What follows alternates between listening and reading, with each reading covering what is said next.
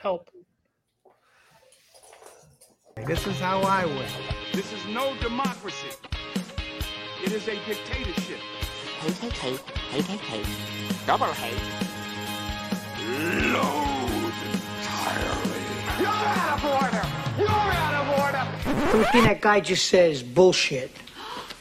Thank you. I'm a bitch, all the bitches back. Stone cold sober, as a matter of fact. I can bitch, got the better than you. It's the way that I move, the thing that I do.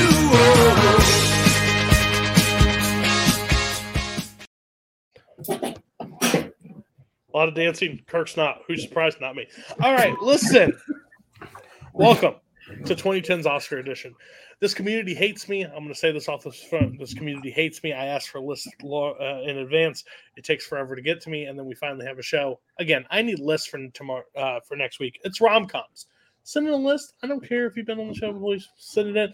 If not, it will be me and Coho and Kirk just showing up, just yelling about the community and why we hate you guys. Oh, don't send listen. I want to do that. It'll be a lot of fun. Also, you may have noticed YLS now has a Letterboxd account. I have now graded. I'm going to go back and log some of the past lists, combined lists. I'm not doing individuals because I don't fucking care about you people. But I'm going to go back through. I'm going to grade the list overall, what the grade was. I'm also going to do the top 100s for each list that we had. Give it a final grade on it. And then I'm also going to troll everybody's accounts when I see a review that I hate, and I'm just going to go in there and just be angry. It's going to be me, but it's faceless. So that's what the internet loves to do. Welcome to 2010's Oscars. They couldn't overlap movies, and they couldn't give the award to the same person. Or the same award that won. So Moonlight couldn't win Best Picture, or La La Land if it was there for 12 seconds. What we're doing is we're going to be better than the Oscars themselves. Because Don't Look Up is a pile of garbage, and it was nominated for Best Picture. So, so is Tick, Tick, Boom. But overall, I'll go back to hating all movies better than Don't Look Up. At least the Kirk that hated all movies was consistent. Yeah, Emotional, damn it! I absolutely love that you added that. Thank you. That is my favorite sound on TikTok. If we're canceled, let's go. Me and you agree on things not in the 21st century normally. Yeah. So how are we going to do tonight on you picking the winners for each of these categories? Probably not good. I didn't want to send in a list because I was scared of you, and then I was more scared when you told me that you would be mad if I didn't send in a list. That's it. So, yeah. I just want to say I didn't know that The Bitch Is Back was back for our music because I didn't watch the first part of last week. I hopped in like the middle. So, yes, The Bitch Is Back, and I couldn't be happier. Thank you for being. We're back on YouTube, so thank God. I'm really tired of that. Hopefully, it's co-sent to this is the right spot. He's been known not to. Next up is Spence. I don't think we agree on all, like most movies ever. But how do you think you're going to do tonight, picking the winners for these categories? Have I ever done good on YLS? The important thing is that Better Me, Cameron Holtzman is here. We're separated nicely. They're saving Christmas and Teen Panic Attacks. We're fine. I can hopefully not come in last, and that's not going to happen. It's possible. Kirk, I'm going to do a peek behind the curtain. You sent in your list, which I was kind of surprised because I think you hate the Oscars, you hate film. But the thing is, you send in your list and for go, the ones I like and you hate me for. I'll take the F now, is what you said to me. I'll say that, like, you were not last place. You'll take last place. Now, do you think you're going to come in last tonight? Well, if anybody knows me, they know some of the movies I would talk about for 2010s. If anybody knows Cody, they know why that's not going to go so well. So, I think there are a few people here who may be able to help me stay on last place. I'm not sure. We'll see how that goes. But I do appreciate being the token non-Kingsman to come talk about the Oscars. That's always fun. Kirk, I can always count on you to show up. By the way, he also needs Cindy Lumet movies. If you have not sent on the list to Kirk, he is doing that show in 2 weeks. Cindy Lumet. I'm working on it, Kirk. So he would like to talk about movies. If not, Kirk will pick up a different thing and talk about that. Watch those movies. Send in your lists. And next is Holtzman. Holtzman, I think, has a really hit or miss track record on the show. I don't think you've ever really lost the show, but you don't win all the time either. I think my first 2 appearances, I won and then I lost. Oh, that's fair. Because I lost the musicals episode, and then I won overrated of the 2000s because I didn't put The Dark Knight on my list like some people in this community. That's fair. Yeah, I like movies. I don't know what to say here. How are you gonna do? I think I'm gonna do actually pretty well. I think there's really only one pick on my list, which you will be adamantly against, but you also know that it's me, and you know that I couldn't not put that movie on my list anywhere. That's fair. Have you found out what The Color Purple is? It's a Steven Spielberg movie that was nominated for a lot of Oscars and then won none of them. It will not be on my list. Congratulations, by the way, on winning the last one standing. I will say. All right. So how the show is going to work tonight is each person had to pick a out of the 10 categories. It was picture, actor, actress, supporting actress, original screenplay, adapted screenplay, score, song, I think, and director. I hope so. Then they ranked that based on that list. And then they picked a winner, one movie per thing, or one person from that movie. First up is Boatman. You're going to go 10, 9, 8. We're going to yikes the movie, and we're going to also yikes the performance if that happens. But other than that, we'll go. So sorry, I'm going to clarify because I don't think this got clarified beforehand. If I have one performance from a movie and someone else has a different performance from that movie, do we still yikes? Yes, because we're going to talk about the same movie at the same time. Basically, we always yikes same movie. Because I'm not going to sit there. Before. I'm good. We're saying it for the viewers, Kirk. I'm not going to sit there and talk about one specific performance in the movie and then focus on the other. I'll just talk about it one time. Boatman, 10, 9, 8, and what categories you put it where? My 10 is Margot Robbie in I, Tonya for Best Actress. My 9 is Up. From the song Up, from Sing Street for Best Original Song. I have Sing Street as my 10. I'm going to say yikes. Okay. Further down. And my 8 is Best Supporting Actress, Billy Lord in Booksmart. Yikes. Okay. Margot Robbie in I, Tonya. I think this is a fantastic performance.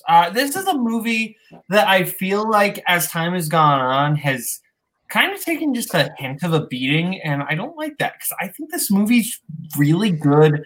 I think Margot Robbie, she hits a lot of the comedic notes, but the scene where she's told by the committee that she can't state anymore is legitimately, I think, fantastic.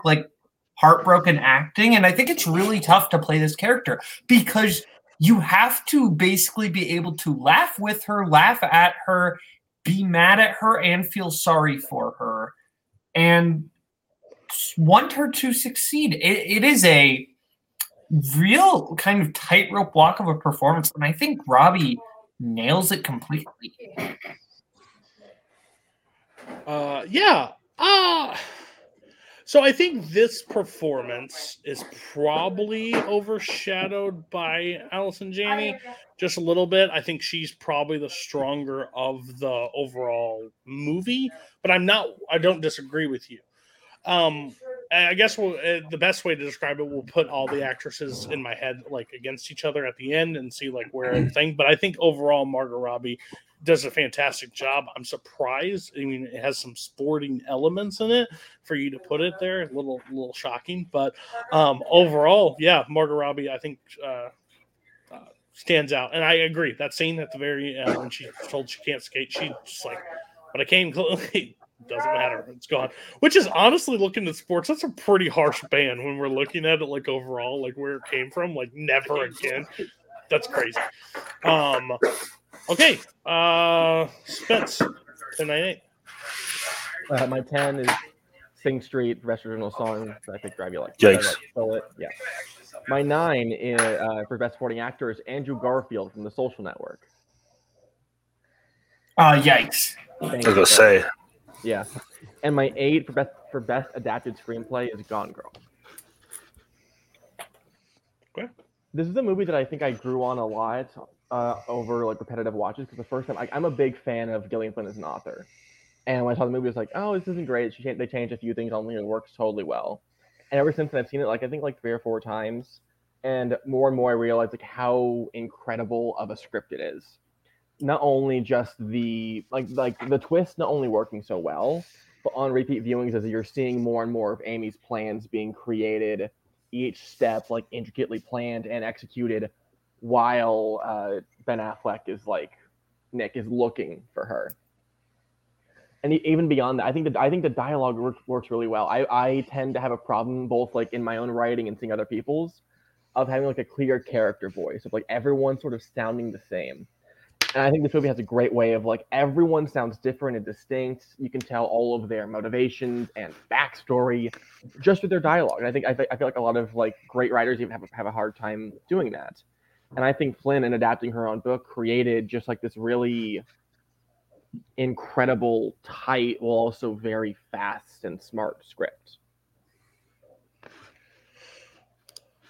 Yeah. So Gone Girl is on my top 100. I think Gone Girl is absolutely incredible. I think it may be my favorite Fincher. I think it is. I think it's my favorite Fincher.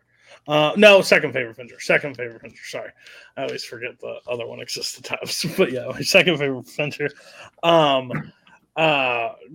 Yeah. Me and Coho were talking about this prior to this, and Coho thinks you're insane for putting Gone Girl as you. I think it's the weird thing is that you're, as much as I know you, to have Gone Girl as the script of the decade is kind of I wouldn't pick that right away. But he said that Rosamund Pike's character is the reason this movie works more, and then he would have given it to Whiplash because over there, but I said J.K. Simmons is the reason Whiplash works, so it's kind of the same double-edged sword. I'll just say briefly, I tend to favor adapted screenplays where I'm familiar with the source material because I can see how it changed. That's why I lean this way. That's fair. Overall, goes mad to backstage. But no, I think this is. I love the story. I remember the first time because I didn't read the book before, but we're watching it play out on screen, mind blown the first time, and I still have that effect. So, yeah, couldn't agree more. Great choice. Wouldn't honestly be mine right away, but yeah, but it's in my top 100. So the movie's fantastic, and I think it's because the script. Kirk, take it away. Going to preface the way I made my list a little bit before I give my picks.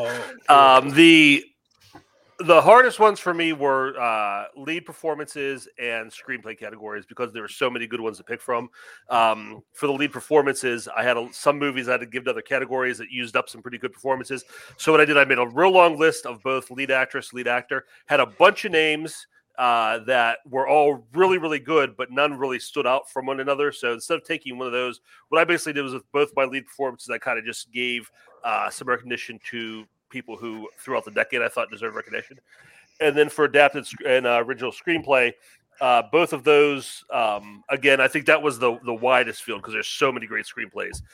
So I basically went away from the Oscar baity stuff and just I went with my heart more than my head on the screenplays to get something that I enjoyed, stories that I enjoyed, and that again I want to give recognition to. That said, my number 10 best actor, Bradley Cooper, Silver Linings Playbook. Number 9 best actress, Saoirse Ronan for Little Women. And number 8, best adapted screenplay, Dr. Sleep. Okay.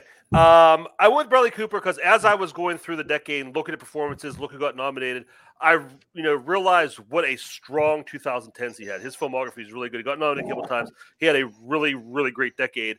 And there were 3-4 times throughout the decade he could have won, never did. So I just kind of like picked his name because he's somebody who needed, like I said, I think needed recognition. And Silver Linings Playbook, full disclosure, I picked that because it's the one I watched most recently, and I think his performance is super strong in that. I just love how vulnerable he is in this, and you could say like he does like the crazy thing, and it's easy to do crazy, but there's also some real subtle moments, and just the arc the character has where he's like so convinced that if he does these things, his wife will take him back, and it's not true, it's not going to happen for him, and it's so heartbreaking to see him go through that transformation of realizing it's not going to work out for him. So that's why I went with number 10. Number 9, Best Actress, Saoirse Ronan, Little Women. Not passionate that much about this particular performance, but my girl needs an Oscar. Renee Zellweger won this year for Judy. Haven't seen Judy. Don't need to see it really to know that Renee Zellweger probably didn't deserve the Oscar. She has 2. She'll probably have 0. Saoirse has 0. She'll probably have 2. So this pickup helped the universe balance the scales a little bit. And then my number 8, Best Adapted Screenplay is Dr. Sleep. It is hard to make history shows over the past 40 years. It is very difficult to make a good Stephen King adaptation no matter what. Even the good books sometimes make really, really bad movies. But this one, Dr. Sleep, had so much pressure going because not only was it a sequel to the iconic novel, but it's also that novel also happened to get turned into one of the greatest horror movies of all time. So there's a lot of pressure. How it's going to work? It's going to be a sequel to the book to the movie. Can't be both because they're very different. But somehow it does. It pulls it off. It is a sequel to both the book and the movie. It's a sequel to the story of the book, but the story of the movie, but it's a sequel to the characters and the themes of the book. And I think they made a perfect choice. They picked the best of both worlds. What worked in the book, what worked in the movie. They took all those things and put them together and made something really beautiful. I think it's a great story. It's a great continuation of Daddy's journey and what he's been through. So many great moments. The AA scene, him with the girl and everything. Really lovely story, scary story, and a really strong screenplay, I think. Okay, so your 10 Silver Linings Playbook, Bradley Cooper. I'm with you on that. I think Cooper has a great 2010s. I don't know if this is the movie for me. Because I think like A Star Is Born, I think I probably would take him in A Star Is Born more, and I'd probably take him in American Hustle more. But overall, not a bad. It's number 10, so I'm not going to hold you too much. I just think I always like to, listen, let me put on my bulletproof vest before I pull out the gun to shoot, because you're like, oh, listen, these are all the reasons why I picked these people, just so I don't take you down too far. But overall, Cooper, I'm not going to get mad about Cooper. Number 9, hopefully Scott Harvey isn't here. I think this is fine. This movie is fine, in my opinion. I thought it when it came out. I haven't watched it really since. I never have any interest to really watch since. I think the better performance is probably Florence Pugh playing the little girl in the movie. I think me and Kirk will agree on that. But overall, I think her performance is fine. I think she's better in other films overall. We'll talk. Yeah. But overall, fine. Saoirse Ronan. I think she definitely deserves. She's going to win an Oscar at some point. There's just no doubt about it. She's winning one at some point. She just hasn't won one yet. So she's young. She'll have plenty of time. Ask Glenn Close. She's still waiting. And number 8, Dr. Sleep. Well done. Well done. I have been dying to watch this movie for so long. I have never watched it. I watched the 3-hour director's cut. This movie's in my top 100. This movie is absolutely incredible. All hail Rebecca Ferguson and all she does. The woman, there's scenes in this movie. One, if you would have told me a few years ago, hey, would you like a Shining sequel outside the Overlook? And I would have said, fuck no. No thank you. Why? Then to see this, insane. There's a scene in this movie that made my jaw like completely drop. I think it's one of the best scenes when she is Baseball. Huh? The baseball scene. Everybody says the baseball scene. No, not the baseball scene. That's a really good scene. But when she is she's going to the girl and flying over the earth and like lands and like everything about it, just the way they build this world out, so complex back and forth, is insane. I think that it ended. It was 3 hours, and I was like, "Do I have time to possibly start this again?" Because I was engrossed in it. I think everybody in this role, and especially the ending, and the way they bring you back into it is nuts. Like when she's at the typewriter, and then like the whole thing goes, it's not like, well done. Kirk finally got me to watch it. Coho's been telling me for a long time to watch it. A ton of people have been telling me. I made my correct list, by the way, of adapted screenplay. Dr. Sleep is not the winner. Just to let you know, if I did it, Dr. Sleep would be my winner this year. So crazy. I've been talking about this movie nonstop since I saw it. I think it's great. So overall, housekeeping real quick though. Bradley Cooper was Best Supporting Actor for Silver Linings Playbook. That's what he got nominated for. So I don't want to get accused of category fraud. That's fair. I will also say Top Hat, very terrifying now. I don't trust anybody in a top hat and won't ever trust anybody in a top hat. Cam, 1098. Yeah, I want to preface my list with a statement. I pick things I like. I'm not going to take that long. Also knowing the people on this panel, 2 of my 3 things are going away. And by the people, I mean Spence. That's fair. So my number 10 is Best Actress, and I picked Nomi Merlant for Portrait of a Lady on Fire. Yikes. My number 9 is Best Adapted Screenplay, and I picked The Perks of Being a Wallflower. Yikes. And my number 8 is Best Original Song, and I picked Mystery of Love from Call Me By Your Name. I was going to say, hey Dylan, you can exit the chat. You can exit the chat. God. You can exit the chat. No, Kirk, you can That's a rough take. Put him in the video store. Anyways, Mystery of Love from Calling By Your Name. I will openly state, I don't necessarily love this movie. I think it's good. I don't think it's amazing like a lot of other people would say it is. But I think this song is just absolutely fantastic. Stop taking away my thunder, Dylan. I think the song is just beautiful. The context in which it's used within the film is heartbreaking, where you see him just sitting and crying at the fireplace. But just like the simplicity of just like the strumming of the guitar with Sufjan Stevens' voice, which is so haunting on this song. It's just beautiful. The lyrics, like when you actually pay attention to them, are just like really hard to listen to in a way, but the song is just so beautifully constructed that you can't help but love everything that's going on in it. Yeah. Fuck Coco. This should have won. Excuse the fuck. Ooh, you suck. You know I'm right. So I've been on record, I think. Well, I've rewatched this movie. I don't care for this movie. I don't like this movie. I don't think it's great. I think the song is fine overall where it plays in. Like, I get it. Would have been my winner. But I did rewatch it for this. I rewatched like 10 movies or watched movies new for this. And yeah, I was making sure like maybe I missed something. Didn't miss anything. But overall song wouldn't be my choice, but I don't hate it. Song was kind of the hard thing. What I can take offense to is Coco. This should have won. Like, that's just disrespectful. So that will be reflected in your final grade. But that's fine. Overall, not too bad. Man, I'm still pissed off at Dylan. This pissed me off. 2.5 stars. Wow. Watch the 3-hour cut. You might like it more. All right, time to take off the boxing gloves. To put on the boxing gloves, punch each other in the face. See if you can hit Boatman. Let's go. Your eyes. No, just kidding. My 7, as in the category of original score, it is Michael Giacchino's score for Inside Out.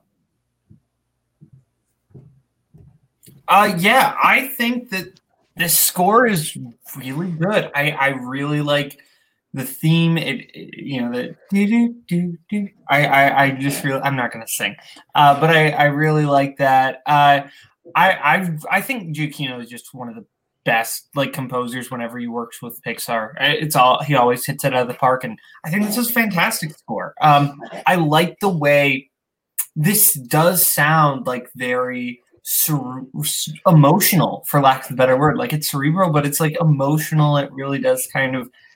I like the way Giacchino kind of molds this score to fit certain things, and I think it's a really good score, and I think it fits the movie super well.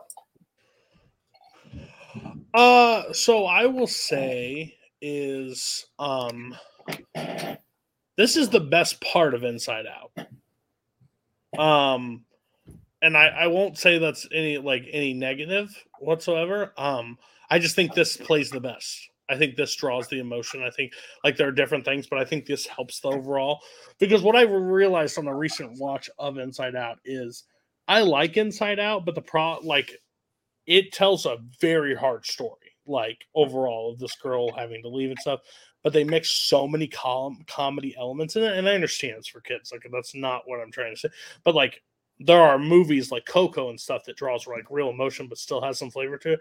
That's what the problem with Inside Out is for me. Is it's emotional, but then there's always let me hit you in the head with a racquetball after, it just doesn't carry the same notes for me. So that's why it's never ranked really high for me. But I think the score, when it draws the emotion, it really does help. When she's on the bus and stuff like that, those moments, that's the reflection. So I agree. I don't know if it's the best score of the 2010s overall. I think they're better, but I can understand why. Everybody else on the score of Inside Out.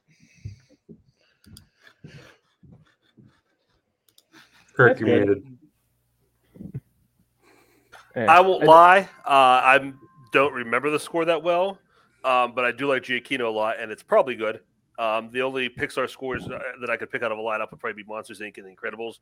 Other than that, they're but that's me. That's not the score's fault.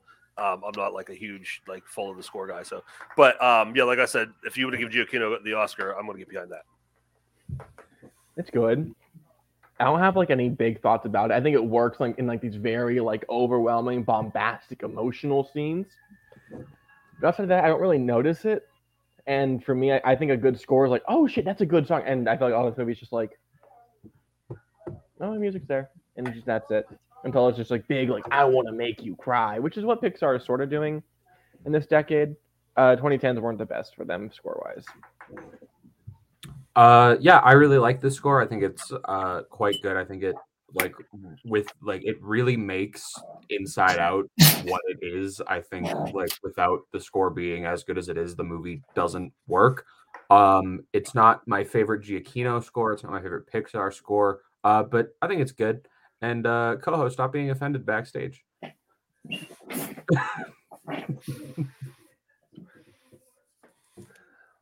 Cody, you're muted.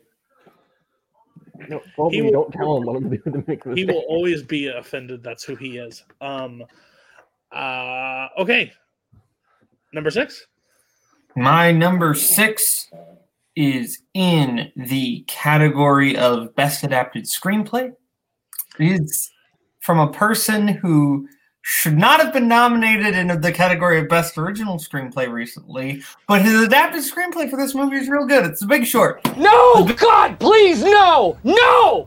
No! This screenplay is good. Look, don't look upset. Don't look upset. This screenplay is real good. Nice. I think the writing for The Big Short is super smart. Because obviously, you get just the main stuff with I think all the characters are great. I think there are so many great little lines and digs in this movie. I love all the stuff with Front Point and Steve Carell and Hamish Linklater and Jeremy Strong and Rufus Ball. I think that's a whole lot of fun.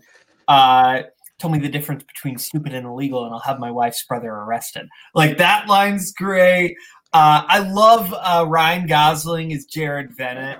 And when he's breaking it down to Jeremy Strong, it's yeah, right now, I get the sprinkles, and when the time comes, I get the cherry. But you get the sundae, my friend. You get the sundae. Like, that's great. I think there are just so many great, and the way this movie explains the really complicated concepts that it's doing, like, I think that's the difference, right? Don't Look Up is a movie that explains very basic things about itself, whereas The Big Short is explaining very complicated concepts, and I think doing it in a really fun and entertaining way. Specifically, I like Anthony Bourdain's cameo. I think that's super fun. Explaining like the mortgages being compiled and put together. I think that's a lot of fun. And yeah, I really like this movie, and I think the writing is really good. The writing is what works in this movie. 100%. That's what makes this movie as good as it is. I rewatched it again. It went up on rewatch. It takes a complex subject matter that Tony Scott would be very proud of, because he likes to put plot, like, here's all these facts that you need to know about this thing that I'm telling you about. But they do it, and they do it in such a way. And it even is just so self-aware of itself and knows exactly what it is, because it's like, that's a lot of stuff. Here's Margot Robbie in a tub to tell you exactly what's going on. Like, she has to break it down. Or there's also that scene where it's like, here's a poker example of what is all going down. Like, there's so many, or blackjack. I love this movie on rewatch. I think Steve Carell is absolutely incredible in this movie.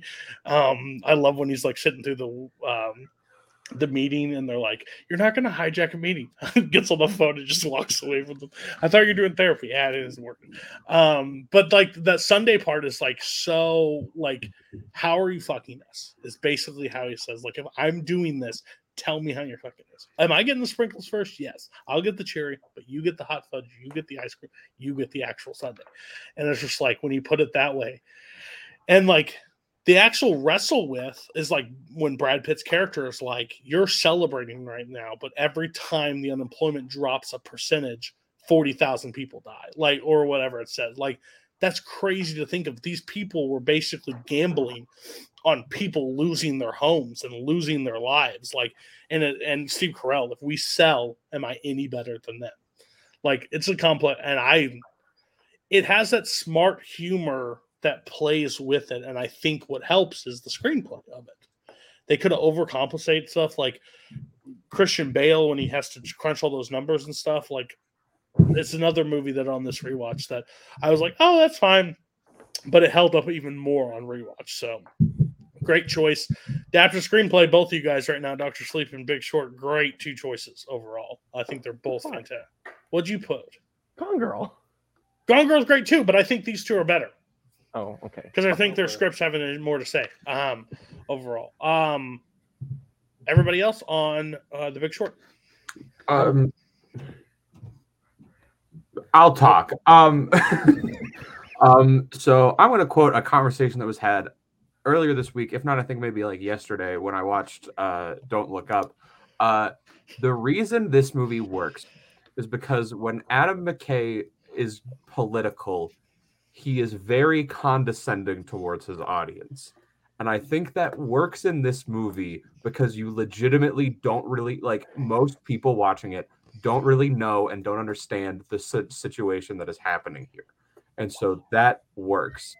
When the other two Adam McKay political movies happened, they were disasters because he was showing you stuff you already completely understood and knew. And so it just seemed like he was being condescending and being a dick for the sake of being a dick. So do I think the screenplay is great? Absolutely. But Caleb Bowman, you are an enabler of Adam McKay, and I cannot say. No, I will pause. That is the best way that I've ever heard it described, because you're 100% correct. Because especially in Don't Look Up, why Kirk is a total hypocrite sitting there, and I will say that to his face.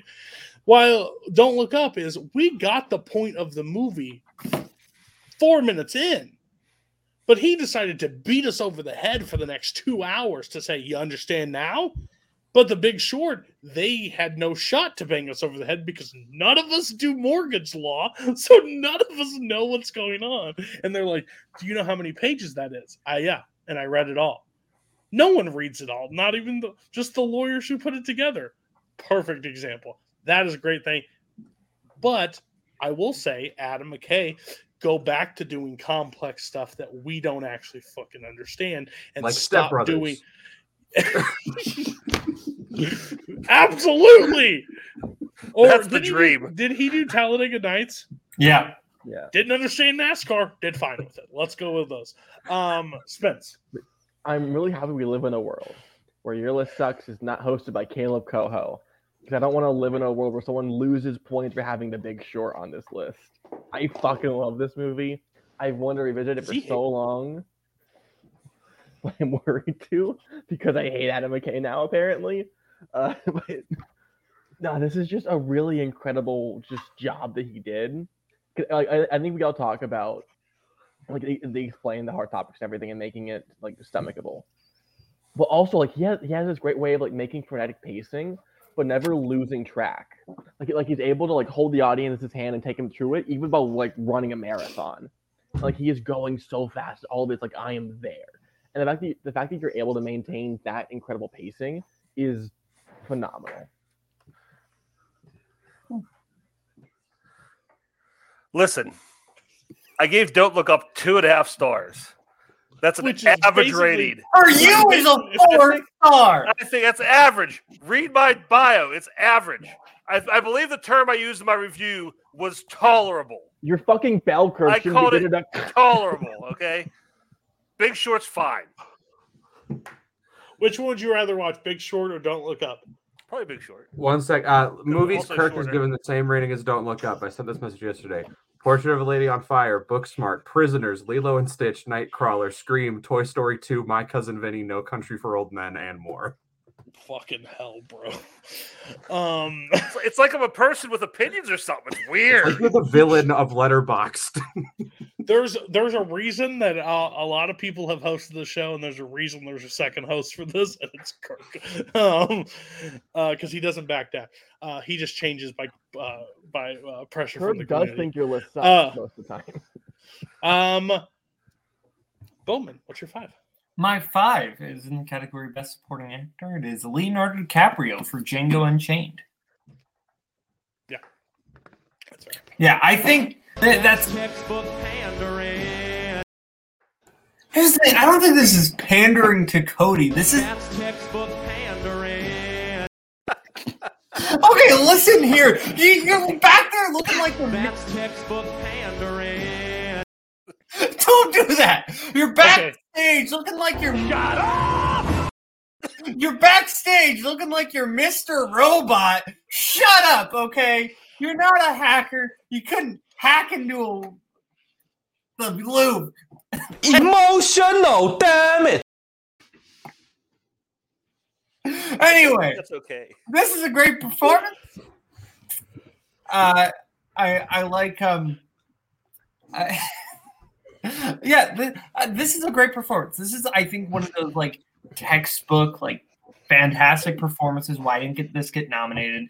Because this guy is like clearly awful person, but it's not like he's playing this like cartoony villain. Like this dude is kind of just an idiot. Like that's kind of, I think, the most fascinating thing about Calvin Candy is he wants to be like this kind of cultured, refined person, and yet he's like clearly just dumbass. Like he wants to pretend like he's French, but he doesn't want anyone to actually speak French around him because he doesn't know French. Like I think that's really funny. But again, he's also just a terrible person, and that is showcased in the scene everyone talks about because it's legitimately one of the finest moments of acting, the blood scene with Kerry Washington. And I think that whole scene is great. And yeah, DiCaprio just absolutely transforms into this role. Like, not that he doesn't usually transform into a role, but like he feels completely unrecognizable in this. And the fact that this is like, oh yeah, DiCaprio is going to play this role. Like, to think about the movies beforehand, like DiCaprio really doesn't have anything like this in his repertoire before. Like, this is like the type of thing you give to like a character actor, not really like leading man DiCaprio. And I think that's such a brilliant piece of casting. And I think DiCaprio knocks it out of the park. I think Leo arguably should have won back-to-back years. One for supporting, one for actor. I think, honestly, he's given two of the greatest performances back-to-back, in my opinion. Django is one of those. Everybody claims, like, when he cuts his hand and he does the scene is great. I think he does so much work prior to that scene alone. Like, that's like when him and Schultz are at the fight, when they're fighting, and he has him killed, and he just looks at Schultz straight in the face. Like the way that he looks on his face half the time is just his body language is doing things is insane. And especially at the end when he goes to Schultz and says, "Shake my hand," like that scene, like refuses to let her go because of that. I think it's great. I've always annoyed this year because I think Waltz is great in the role, but Waltz is playing like a Southern, like the same version of Hans Landa, just more comedic in this performance. Like, I think he's good, but overall, I think it's the same tune. And like, this man is absolutely one of the most despicable people. And for Waltz to win over DiCaprio is kind of insane. And he didn't even get nominated? No, not even nominated. This nuts. I just don't know how you watch the same movie and be like, well, the guy next to him is really good, but Leo, what the hell are you doing? Like, this just seems weird to me. So, yeah, DiCaprio, great performance, understandable. Can't argue with it. And when you said textbook in like you're like talking about this movie, and I really thought he was going to click the pandering clip again. He missed a moment. Everybody else on Leo. This was very nearly my pick for this category, but I went with something else. This is, I think, one of my favorite performances in any film. I think this is absolutely fantastic. I fully agree with the statement of like as great as the scene where like he cuts his hand open and it's actually real is, like everything around that is just as strong, and that's what makes this performance work. Is like he's consistent all throughout, and it isn't just one great scene. I think he's legitimately like funny and entertaining at times, and then can turn around and be just like completely terrifying. Definitely should have won this year. The fact that he wasn't nominated, insane. I haven't seen. No, go ahead. No, go ahead. No, good. I haven't seen this since 2012, so I don't feel like I have a very strong way to like have my think I was fucking 13 at the time and stupid. I might be out of love with Tarantino at this point. I don't know, so I'm just like very iffy on if I still like this movie. I honestly think the worst thing that ever happened to Leo was that he cut his hand during this scene, because that's all anybody talks about. Is, oh, he cut his hand. He was trying to get an Oscar because he cut his hand. Blah blah blah. It's like, I mean, everything going on in that scene is just so amazing. It's not just that scene, like everybody else said, like the scene with D'Artagnan and just how he turns that darkness on and off like a flip of a switch. And then, you know, like he's talking to him, like, it's just so sweet. Like, and he just encapsulates like that whole mentality. Like Boatman said, he has that veneer of sophistication, but he's really just like white trash. And you know, he plays both sides of that so well. Like that scene, the scene where he's introduced and he's talking to them, and you really don't know, you're getting a feel of him, you don't know what he is. Just builds such a great character. I think a lot of it is on the page, but he does so much with it. Very easily could have been my pick. I'll explain when I get to my best supporting actor. I'll explain why not. But no problem with this pick at all. Especially when I was saying one thing, especially when he stares at Jamie Foxx when he releases the dogs on that one scene and just like stares at him, is just the sickest human being. And I think he makes that character 10 times worse than he actually would have been on, like, by a different actor. I honestly think that. All right, what's number 4? My number 4 is in the category of Best Actor. It's that guy. It's that guy right there. I'm in danger. Marlon Brando? Cody? It's Michael Ashton Kutcher? Yeah! Donkey. It's Michael Fassbender. That chair? Yes, it's the chair. The chair. The chair gives a really good performance in Whiplash, guys. I basically think Well, it's that chair is definitely for supporting because it supported me for like 5 hours on top of YLS. I'll be honest with you. Anyway, Nice. I was going way over with the clip. Making up for last week. Anyway, Michael Fassbender and Steve Jobs. I think this is an incredible performance because one, it has to be an evocation of a character we're all really familiar with, and I think Fassbender really gets the cadence of Jobs' voice down like flat. Like if you listen to the comparison, he really has it down, but it doesn't just feel like an impression. Fassbender basically has to track Jobs from 3 different points and essentially not really getting to make the subtle transformations that like a lot of like movies that showcase like the transformation of a character.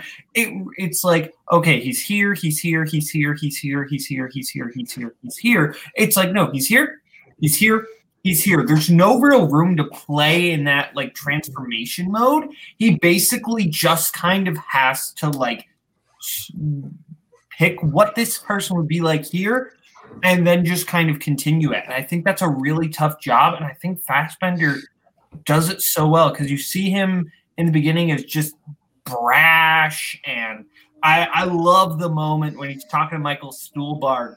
And it's Sorkin using Sorkin dialogue again. But you had 3 weeks to make the demo run. The universe was created in a third of that time. And then Stuhlbarg, of course, says, well, one of these days you have to tell us how you did it. But just any moment, or when he's talking to Seth Rogen, I play the orchestra. That's a great scene. And then towards, you've got him at the next demo where he's on his feet, but you can tell he's hungry and he's prepared. And then you have him in the last third of the movie where he's clearly humbled a bit, but he's still got those, kind of more aggressive tendencies, but not as bad as they were. And I think that those 3 modes, it's such an impressive performance in my opinion. I love this whole movie, but yeah, I love this. I think the performance is the best thing about it.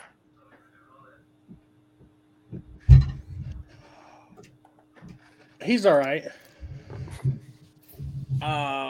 I've thought his performance is always good. I've never seen it as great. And that's just me. He's no Ashton Kutcher. I'll say that. No, I'm just kidding. No, I think Fassbender is great in mostly everything he does. It's just it never is something that has like went above that for me. I can understand why you and Coho, drink the Kool-Aid heavy on this movie. Makes sense. To me, I do wish the movie was a little different. I've always said that, and I know that's weird for me, but I would like a little bit more of a traditional biopic on Jobs. I get it, the 3 ports, that's interesting, but that's what my take on. Everybody else on Steve Jobs. Well, Fassbender as Steve Jobs. Yeah, I mean, the man bought Pixar. He's a really smart dude. This is incredible. He would probably make my top 10 lead actor performances of the decade. Like, I love him in this film. I don't get how Cody could love him. I feel like this is just like an incredible and probably Fassbender's best job as an actor, period. And that's coming from one of the best of the decade. Just one of like the correct picks, in my opinion. If we get a word ensemble, this would also be up there for me because everyone in this film is incredible. Yeah, I think Fassbender is very good in this movie. I think just the way he is able to capture this character and like the neuroses of Steve Jobs in these high pressure situations is very well done. I think a lot of that. I think this performance is really good. I think a lot of the strength of it is coming from the screenplay as well, but still a good performance. I have only seen like the first segment of this. I haven't seen the movie the whole way through yet, so I don't know. I don't have the whole performance. He's good when I saw it. I definitely want to go back. I just haven't got a chance to go back and finish the whole thing. But yeah, I like Fassbender, and again, I'm not going to complain about giving him an Oscar. Okay. Pretentious Man is done talking, so now we're going to move to Spence. Spence, what's your 7? Neither pretentious nor man. My number 7 is for Best Picture, Perks of Being a Wallflower. I had that for adapted screenplay at 9. Yeah. I'm going to keep this pretty short because I talked about it pretty extensively on Top 100. But also, I think, so when Cody first did the Oscars brief last time, I'm like, I don't know if I want to include Best Picture in my 10. And it's like, oh, only these categories. I think it's weird to pick picture. Like, I think this is like the film overall is better than these in small amounts. So I want to put it at my 7. That way everyone can talk about it because this is my favorite film of all time. I love this to pieces. I don't think there's a single fucking flaw in it. But also, like, I'm not going to sit here and talk about how a movie as a whole is better than smaller parts of films. So it's 7 because I love it and I want it to be here. But it's also not going to be any higher because I don't think it'd be fair to the other picks. Fuck off, Boatman. And then I had it at 9 for adapted screenplay. I think just the writing of this film is really well done. I think it's just like a really beautiful, really touching story between all of these characters. Just the interactions that they have are phenomenal. All of like the really like there's a lot of moments that could just be like small throwaway lines, but they're written so well and just placed so well in the script that they work. I think having Coho can say whatever he wants about Steven Chbosky. We're not talking about that other movie or the other movie. We're talking about Perks of Being a Wallflower. And I think having him who wrote the book also adapt the screenplay and direct the film really did a lot for the story, really did a lot for the writing. Just a lot of great quotes, a lot of really funny, really heartfelt lines. Yeah, it's a beautiful story and I love it. Well, I understand what you're saying is why you didn't want to do picture, but some people's favorite films of all time is not in the 2010s, you know, so like they could branch out like yours was. So I understand why you don't want to talk about it versus everything else. Perks of Being a Wallflower is fine. It's 3.5 stars for me. It will never probably go any higher. I did look up this guy who wrote the film, and whew, what a track record! That man has seen some shit. Started high. Like, good lord, like that is interesting. So maybe I don't think the script is the bad part of the film. I think that's fine. But I don't think the film's overall like great. Like, but again, if I was the same age, maybe it would change for me. I do know what song plays when they drive through the tunnel. I will always remember that. Thank you, Shimono. You know, song. No, that's in the Chipwrecked movie.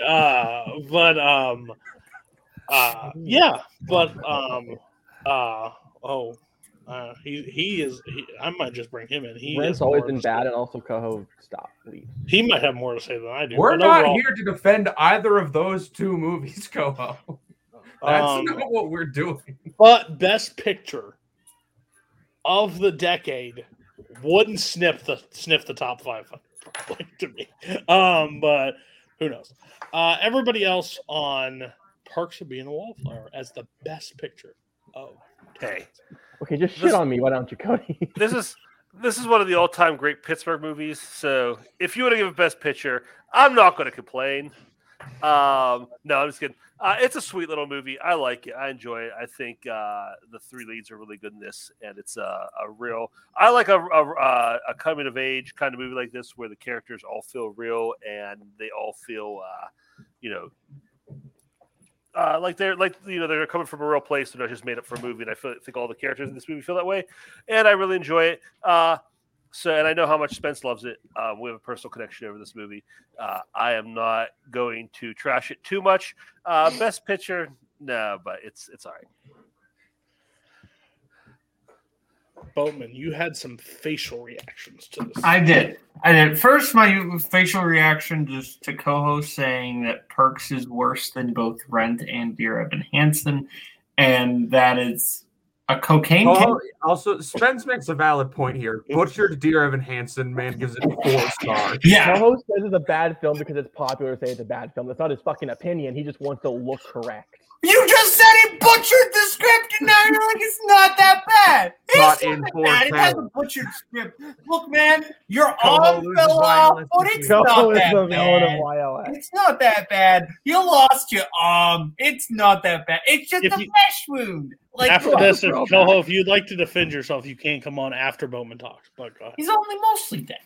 Anyway, Perks is actually a great movie. I think it's a fantastic film.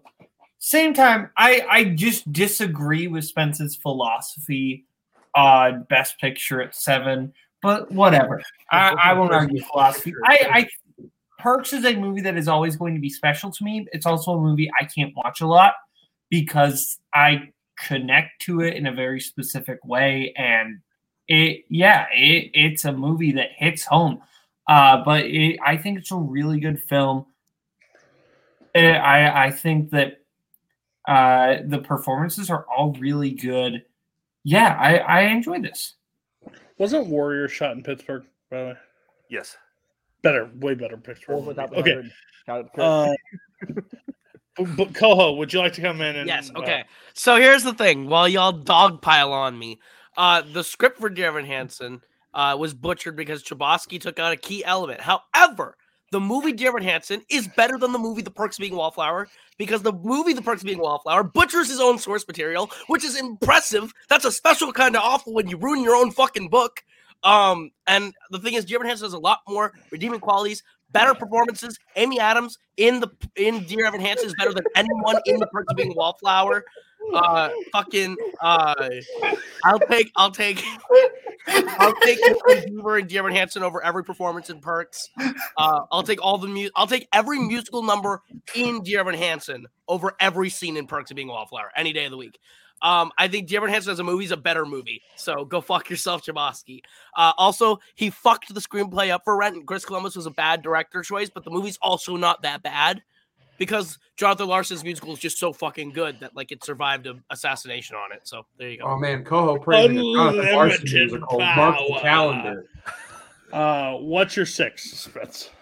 Hopefully Coho shuts the fuck up for this one. It's Best Director for Barry Jenkins for Moonlight. Didn't Chazelle win this Oscar? Yeah. Is that what happened? Yeah, and honestly, he might have deserved it. Here's the thing. It's really close because I think Moonlight's a film that on paper is sort of hard to work because it's like Steve Jobs but less connected. Whereas you're telling like yes, it's one person's story, but it's 3 drastically different people. Like you were trying to tell like this one man's life in such different like tones, and like the man is just not the same. And the fact that you're able to like pull it all together and see it as one true human is thanks to Barry Jenkins as a middle character. Shut the fuck up.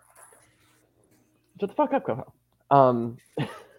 I think that Make Jenkins me, did dumb his slut. job. I'm not dumb. I think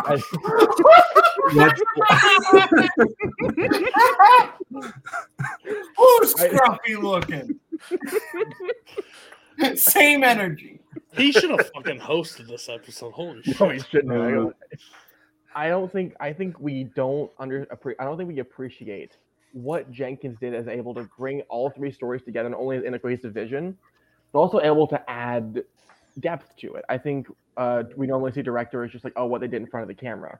And I think the way that he put all the films together, like this is sort of like a Best Picture thing, where it's like the film is a lot of like his guidance.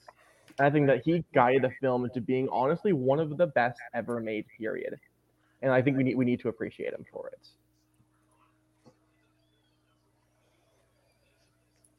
Question for you. Yes. Jenkins. You can pick either one. Who do you give the Oscar to? Would you have given it to Chazelle? If you could have given it the I give it option. to Chazelle because I think there's just more going on there. Although I think Jenkins winning is again equally great. It's basically like a half a point difference between the two. Okay. So this is what I will say. Spence wasn't even 11 when Perks came Yeah, it out. was Learn to do 13. math, Coho. You're the dumb slut. He's not. Whoa, whoa, whoa, whoa, whoa, whoa, whoa. So what I will say is, Barry Jenkins directed a fantastic film that was deserving of Best Picture. Chazelle directed some Ryan Gosling and a tone-deaf girl to sing in La La Land and do an entire performance. Sing louder for the people. She can't sing. I'm sorry. Hey Todd, what the fuck? But he's right. I think she's a fantastic actress. I loved her in Cruella. I love her in Easy A. I love her in Aloha because I'm just kidding. But overall, I think she's terrible in this movie, and I think his directing, not his choice because he's not the casting director, but overall, I think the directing, Barry Jenkins is doing a masterclass with what he has to say. He has to basically tell 3 different stories, and does it all correct. It's the facts. I'm sorry. Gosling's great. Emma Stone's bad, but Chazelle didn't deserve the Oscar. Barry Jenkins deserved the Oscar, and they also deserved the Best Director. Everybody else on Barry Jenkins and directing Moonlight. Yeah, I think Jenkins did a phenomenal job with this movie. I think Moonlight is fantastic, and I think the way he's able to so brilliantly capture this character in these 3 stages of his life is absolutely incredible. Just the staging of some of these scenes is fantastic. I think I stand by one of my favorite shots in any film from the 2010s is the scene where you just see him walk into the classroom, pick up the chair, and smash it over the kid's head. It's just such a great shot, and Jenkins directs the hell out of that. Yeah, and then the nighttime, the title scene of the baptism in the moonlight and everything. It's a beautiful movie, and I think Jenkins deserves a lot of credit for it. Kirk, I think Spence kind of hit on the head.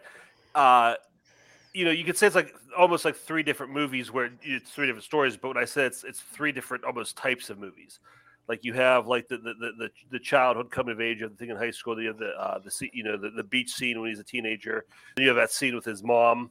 Later on, you have so many different just emotional things going on, so many different ways. And I think they're all so well done. Like I said, when I say it's 3 movies, not just because it's 3 characters, it's 3 almost different types of movies, and they're all blended together very well, and they're all directed very well. So, this wouldn't be my best pick for Best Director of the Decade, but I have no problem with being on the list. Boatman. Yeah, this one is one that when I first saw it, I thought it was very overrated.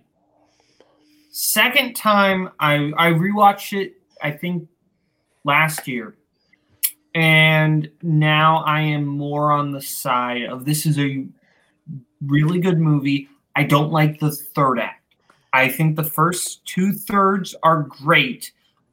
I think that the third act is not, and that's kind of my big problem with the movie. Is I think it kind of falls apart there. But I think the first 2/3 are really well done, specifically the first third with Mahershala Ali. I think this is his movie. Every time I look backstage and look at Coho, how is everybody doing? I am not doing well.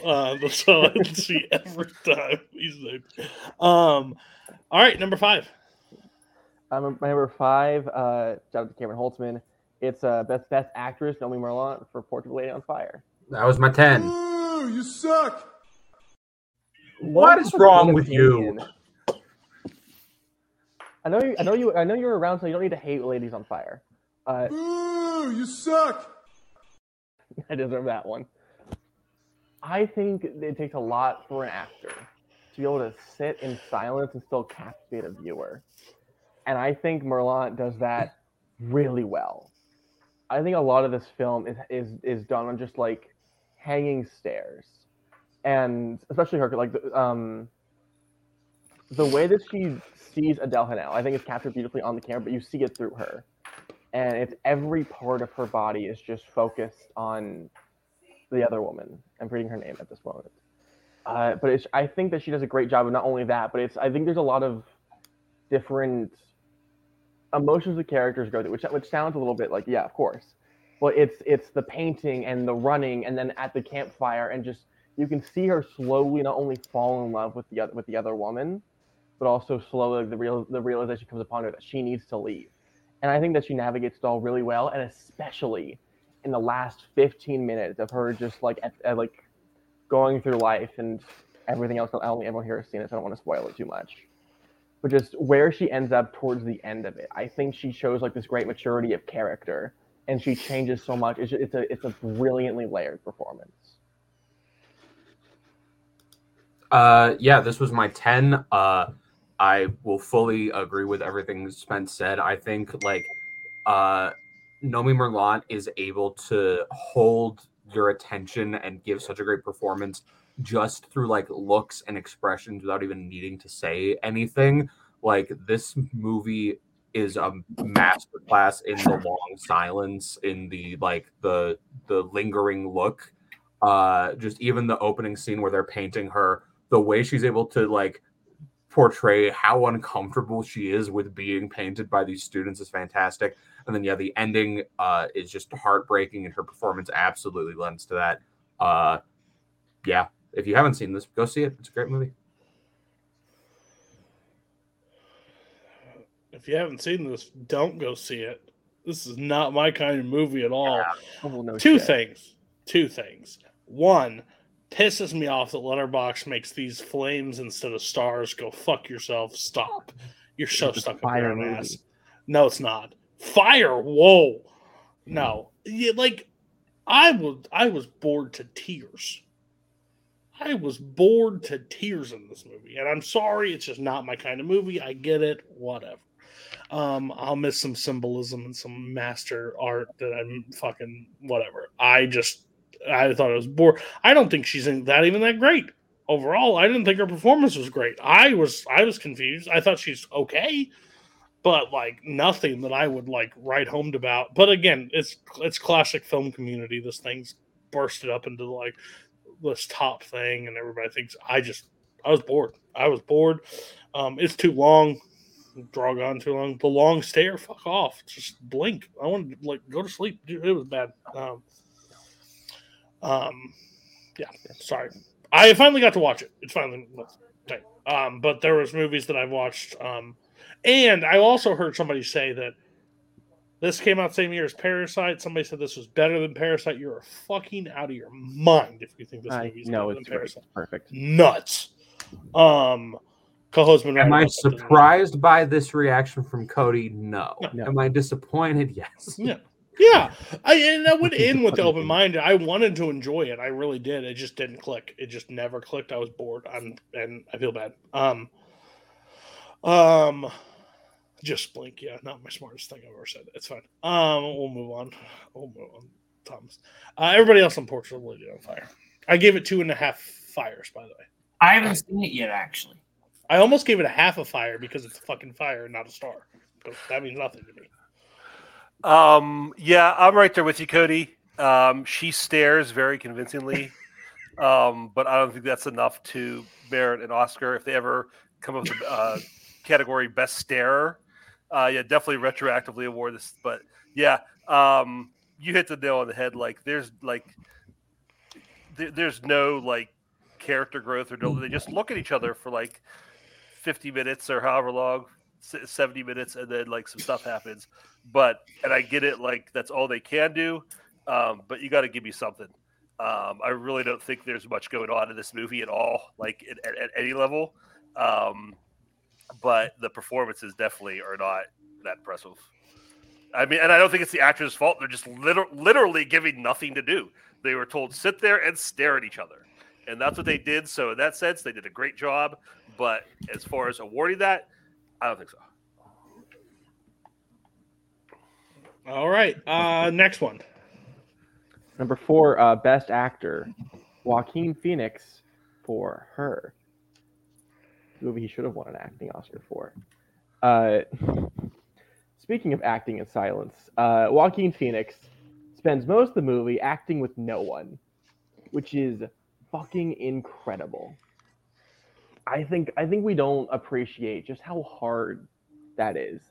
That he needs to basically create this really incredible, deep emotional connection with fucking nobody.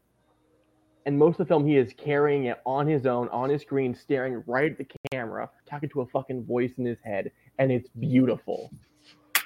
Like this is like in my top 5 all time for a reason, and it's all carried on Joaquin Phoenix. No, co-host, stop it. You're not on the show. Shut up. I think Spence, is that Cody agrees with that take. Whatever. Then he can roast me. Cody can't. I just think it's really beautiful what he's able to do. And on top of that, like the way that he just sort of like the way that he reacts around everyone else, and it shifts between when he's with Amy Adams or Chris Pratt or even Olivia Wilde or Sexy Kitten on the phone. I think he just does a lot of really great things, and I think we need to respect like the complicated and difficult performance that he gave here, and not him dancing on the steps and screaming and crying. Give me last, motherfucker. I don't care. That's my job. Fucking hell, man. So I liked her a lot. I think her's great. I think he is working by himself. I think Joaquin Phoenix, weird fucker. But one of the best actors working. I think honestly he just does. I don't think me and Cole have the same 2013 actor. I don't think so, but we might. I'm not 100%. Nope. No, we didn't. No, we don't.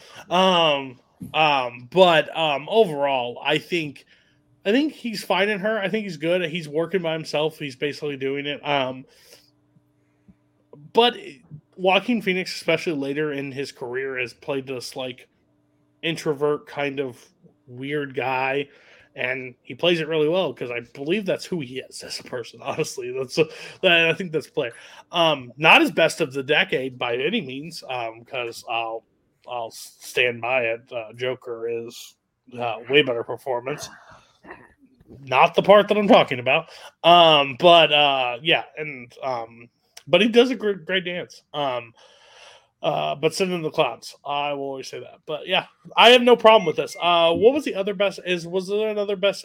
Silver Linings Playbook was brought up, and Steve Jobs so far. Correct? Is those the 3 we've talked about?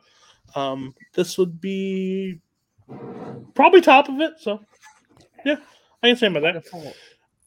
Everybody else on Joaquin Phoenix in Her. Yeah, while I am one of the people who actually does like Joaquin Phoenix's performance in Joker, this is my personal pick for his best performance, period. I think he is phenomenal in this movie. I really like what he's doing here. Yes, in real life, Phoenix is awkward, but I don't think he's this tender. I think he is really, he feels very vulnerable in this movie, but not like overly so. And I think that's he's walking a lot of fine lines, and he really doesn't have that much off to go on because most of the time he's talking to no one. And I think that is a really difficult and impressive element of his performance. I think that there are just so many great little moments of acting that he has, like just kind of a lot of quiet desperation. And I think he is fantastic in this. This is my favorite Phoenix performance. He's incredible in this. I want to start by saying I appreciate Bowman saying he's one of the few people who likes Joaquin Phoenix and Joker, as though he didn't win an Oscar for the role. One of the few people in this community, I should say. That's true. That's a vocal minority. Fair. I will walk back on that. I think this is a great performance. I don't love the movie as much as a lot of other people in this community do. I think it's good, but Phoenix is very good in this movie. I think, the fact that he is acting opposite like a phone, basically, and not many other actors for a lot of it is like really impressive, and what he's able to do kind of just by himself is very, very well done. I don't hate the movie. I actually kind of like it. I like the performance. I think the whole like acting against nothing thing is a little overhyped. I mean, everything Spence said about him in this movie, we could say about Colin Farrell and Phone Booth. It's like the same it's the same situation. You know, you're sitting there you read your lines against somebody. But yeah, I mean, best actor, I wouldn't give him the Oscar, but it's a fun, quirky performance in the Spike Jonze movie. Definitely enjoyable, worth watching. But yeah, definitely not that year. And I don't know in general if I'd give it to him in this decade. Choked Kristen Wiig with a cat. Give him an Oscar.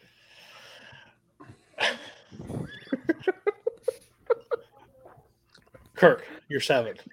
Okay. My number 7, I think one of the biggest and worst snubs of the Oscars decade happened in 2016. There was a movie that could have had the whole best song category could have come from just this movie, and it wasn't nominated at all, and that's Sing Street. The song I picked was Brown Shoes.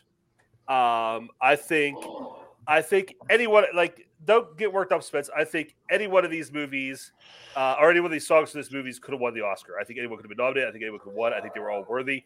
I picked Brown Shoes because I feel, for me, best song, I look for a movie that like has the most connective tissue to the movie, and I think this one is like the anthem of the movie. It's like the culmination of everything he's been through and him like kind of finally rising up above, you know, his situation and conquering it.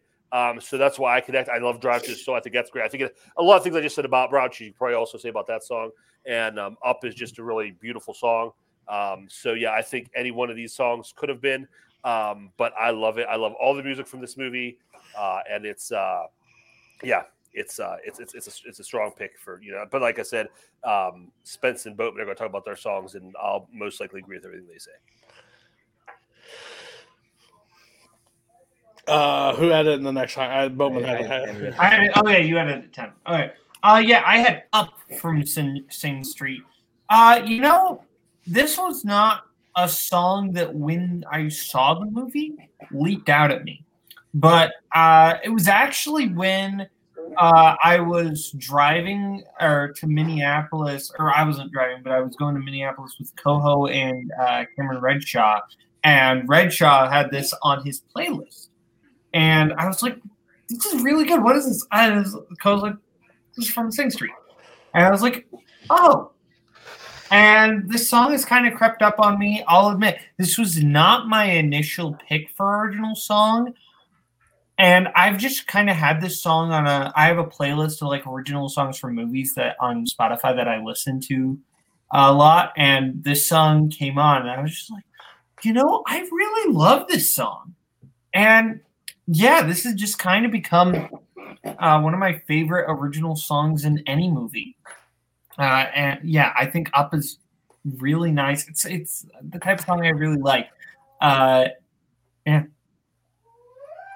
So full honesty, I picked Drive It Like You Stole It because it was, default, this should have been nominated for the Oscar, and that's what I went to first. I actually prefer Up as a song in general, so if we're doing like a voting thing, I'll put a vote towards Boatman because I think he's actually the more correct one here. I think Brown Shoes is the second worst song in the movie. I think it's a little insane to pick that. But no, I think that like, Boo, you suck. It's Girls and then Brown Shoes and everything else is basically S tier. Riddle of the Model is worse than both those. I like Riddle of the Model more than both of those. Either way, I think this is a movie that's filled with mostly perfect songs. Anything from here could have been the pick.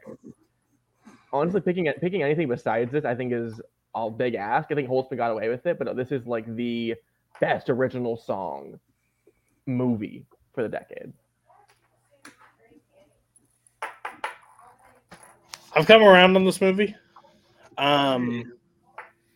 I think that was the last time I talked about it. I think I don't love the movie. I don't think it's like one of the best songs ever. I just overall don't hate it as much as I used to. I think it's overhyped in this community a little bit, but I get it. The songs overall, I'm one of those people. Drive It Like You Stole It. That would probably be the pick for me, but I haven't fully listened to the soundtrack as much as everybody else clearly has. But I will say, driving in a car with Boatman, and he ever looks at you and goes, the song. I guess it was better for that song than one little what was it? One little itch or what? One little slip. One little slip. One little slip. Tune into the 2000s Oscars list for when Caleb opened. You know what this is for? I know what you're thinking. The worst part is that's probably true. You're not invited. I know what you're thinking. This is chicken. This is from Chicken Little. Not what I was thinking. But yeah, it's fine. I understood why. It was not my pick. I'll have a pick at the end. Everybody will be like, Cody, what the hell? But overall, fine. I think Coho's dying backstage. Do I need to take over? And so of Brown Shoes, because it's a fucking boring song. He's got it. Okay, because he's got a lot to yell at still. Okay. Kirk, what's your next one? Oh, do I not get to talk about Sing Street? Oh, sure. Go ahead. No. Yeah, I thought about it. I knew someone was going to have at least one of the songs from Sing Street because obviously I think if we're talking about like the biggest snub of the 2010s, absolutely Drive It Like You Stole It. For me, it was just a matter of like, so many songs from that movie were competing for what it should have, like what could have been it. And also, again, yeah, I knew people were going to have it. Great songs, though. All three great picks. Okay, my number 6 is original screenplay, and I think I picked what is probably just my favorite story of the decade. Best original screenplay, I went with Bad Times at the El Royale. Calm down.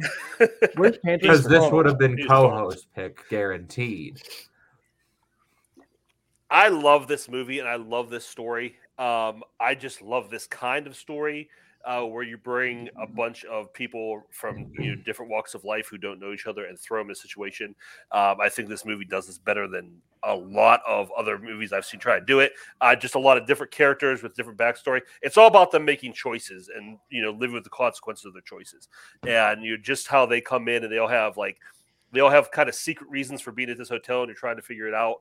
And just that journey is so much fun, and the characters, so many great characters. Jeff Bridges is the priest, and Cynthia Erivo is the singer. And, their relationship and how that kind of grows.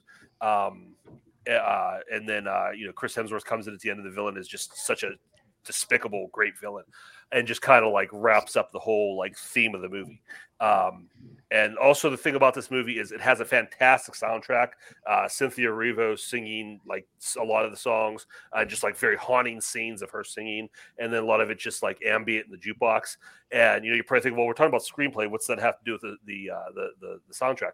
Drew Goddard, when he wrote the script, he wrote the songs into the screenplay, and when he was selling the screenplay around town, he told the studios, if you're not going to license these songs, do not buy the script. So I attribute the soundtrack in this situation to the script. And that's just one of the reasons why I think it's so great. But I love, I love this movie. I love the story. I love the characters. I love everything about it. You guys have crossed. Hey, Cody, you need a new producer for YLS. You have crossed the boss, all right? If you think he's firing me for your Canadian bitch ass, you can get off my shit. Oh, sorry, Co. Let's just not have 3 panelists. Let's see what fucking happens. I'll tell you. I mean, he does. Normally the panelists make this show go off the rails, but not this week. Look, New year, new show. He's still coming to terms with the fact that Christian Slater isn't real. He's still coming to terms that that was a specific reference to Mr. Robot. He still is pissed that Tick Tick Boom is not nominated for Best Picture. This is a movie.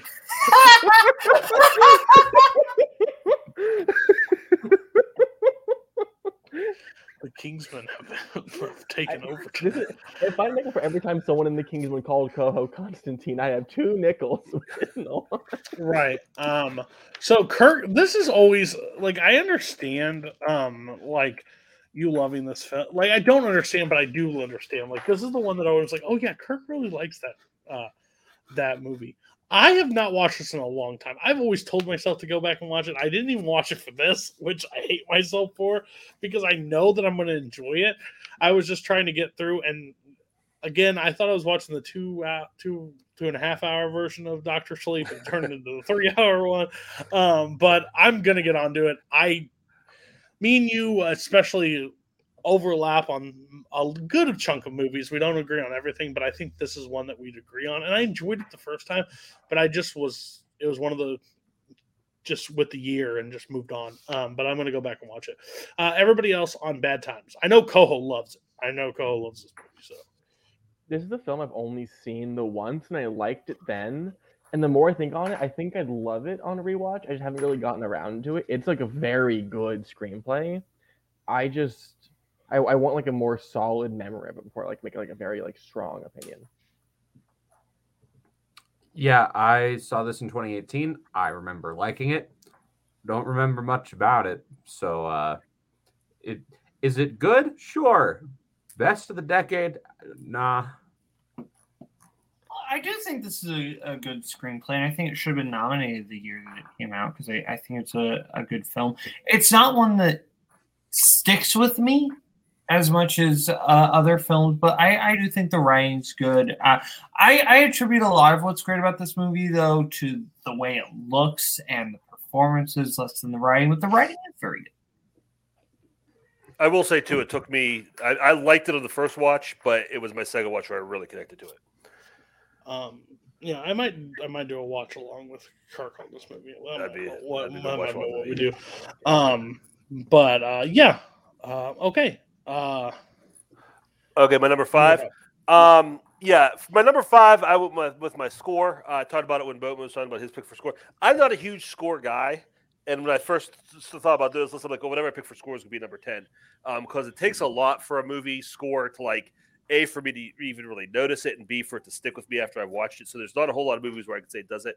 But the more I thought about it, there's one movie in the 2010s that really hit me real hard, and it was Birdman. I love this score. This is like I say about Best Original Song, same thing with the score. For me, the score has to have some connection to the movie. And I think Birdman overall is the most well-constructed movie of the decade, where everything from the script to the performances, the set direction, everything is completely honed in on the themes and the tone of the movie. And that definitely goes for the screenplay with that percussion. That is just like the soundtrack is just like an extension of Michael Keaton's psyche and everything he's going through in this movie. I just love the scene. I love when it becomes diegetic and the drummers are just there, and you have that real like just kind of otherworldly thing to like what's going on. It just that adds to the whole feel of the movie. The scene where he goes outside and he's walking around, the camera's following him, and the drums are just pounding. And the guy's screaming he's quoting Macbeth and just yelling. He goes to that store with all the lights and walks out. It's just such a great scene. It's so well done. And that backbeat of those drums just makes that constant like percussion, that banging. It just goes on the whole, and it barely stops the whole movie. It's just like jazz playing the whole movie. I love it so much. And like I said, for a score to stick with me like that, it really has to do something, and it has to like I said, it has to be part of the movie, like not just music that has to be played. It has to be like a organic part of the movie. This score definitely is. So that's why I think it should go to Oscar. I will say that I think this is the best part. Like, we said the movie. I'm surprised he's not here yet. But Birdman has always been like a mixed bag for me. I like parts of Birdman, but I also don't like parts of Birdman. So it's like hit or miss for me. I think the score is what I remember probably most from the movie, like besides like Keaton's performance, and their like the stylistic choices they made in the film. But overall, it just never clicks for me to goes beyond what it is for me, and that's what I've always been stuck with. Not a bad choice. I think score is the correct choice. If you're going to give it something, if you can only give it one Oscar, like I probably would give it score. But again, just not my kind of movie that ever really clicked. Everybody else on the score of Birdman. Yeah, I think. Oh, go Boatman. I think that this, I really like the way it sounds. I think it fits really well within the world of the movie. I think it really depends on like what are you looking for from a score, right? Like I think if you're talking best score is the thing that works best within the context of the movie. This is a fantastic score, and I wouldn't say even take it away from the context it isn't good, but this isn't anything I would listen to or think about really when not attached from the movie. I think it enhances the movie, but I don't think it shines on its own for me. But I think that just is all about how do you look at score, and I think that's all whole other philosophy discussion. This is a really nice sounding score. I have not seen this movie since like 2014 or 2015. Do you think I remember the score? Spence? I was between 3 for my score pick, and this was one of them. I think it's really incredible.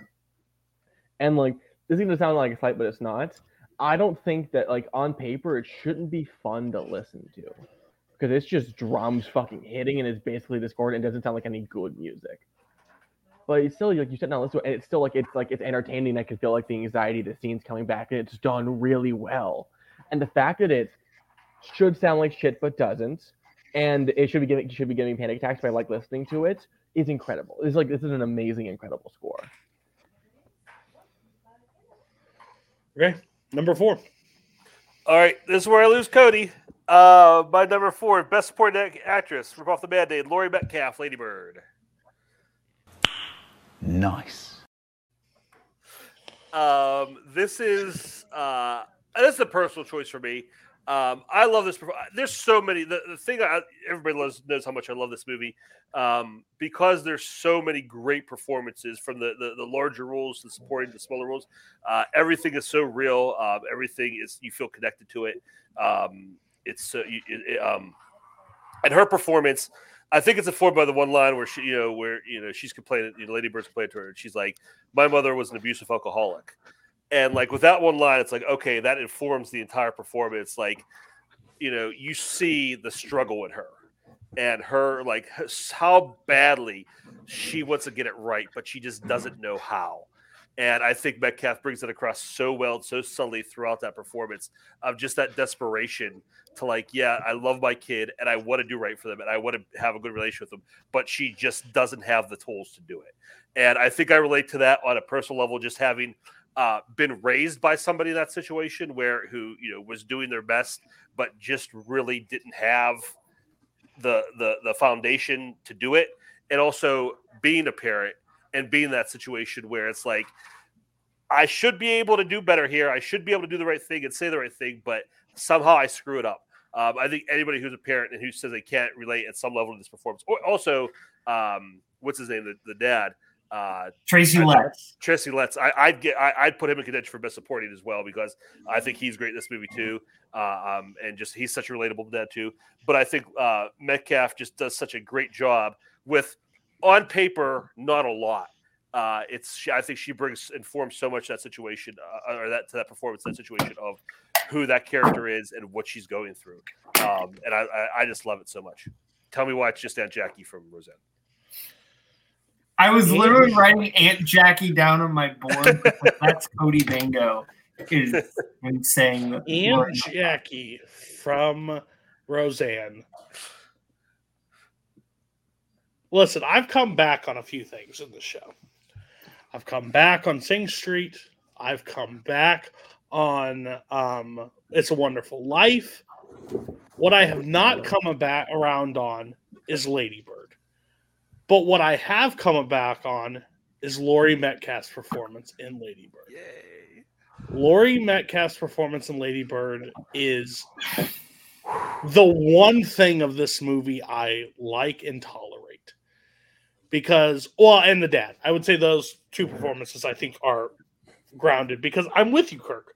Again, when I first watched it a long time ago, not a dad at the moment. But didn't have the tools, trying to learn on the fly, just trying to do the best for your kids as possible, and it's just not working. What I will say, Lady Bird as an overall character sucks ass. I hate that character with everything in me. I think she is one of the most annoying teenagers I've ever seen, and she makes me feel like an old man. Damn teenagers! That's what I thought the entire time watching this, and I must have aged like 40 years watching it.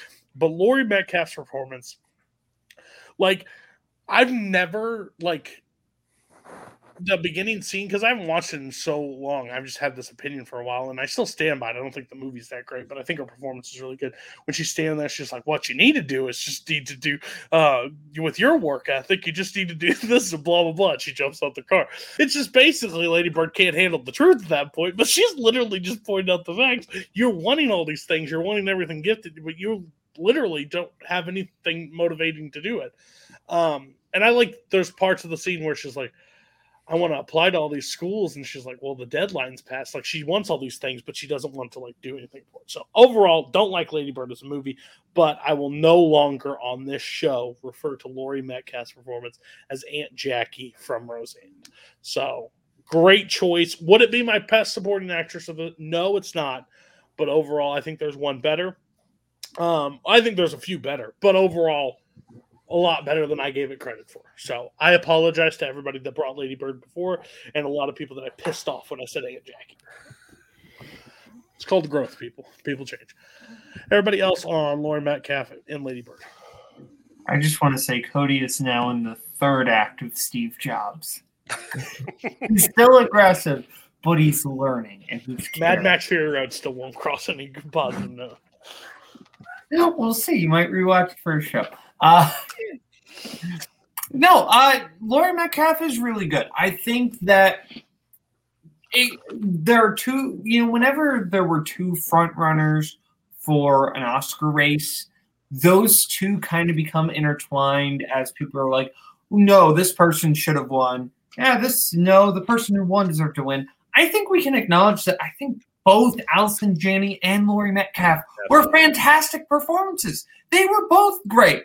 Like, yes, I personally prefer Janney, but Metcalf is incredible. She is. I think the correct person won, but it was a rough that came out the same year. Yeah, it was just two great performances in the same year.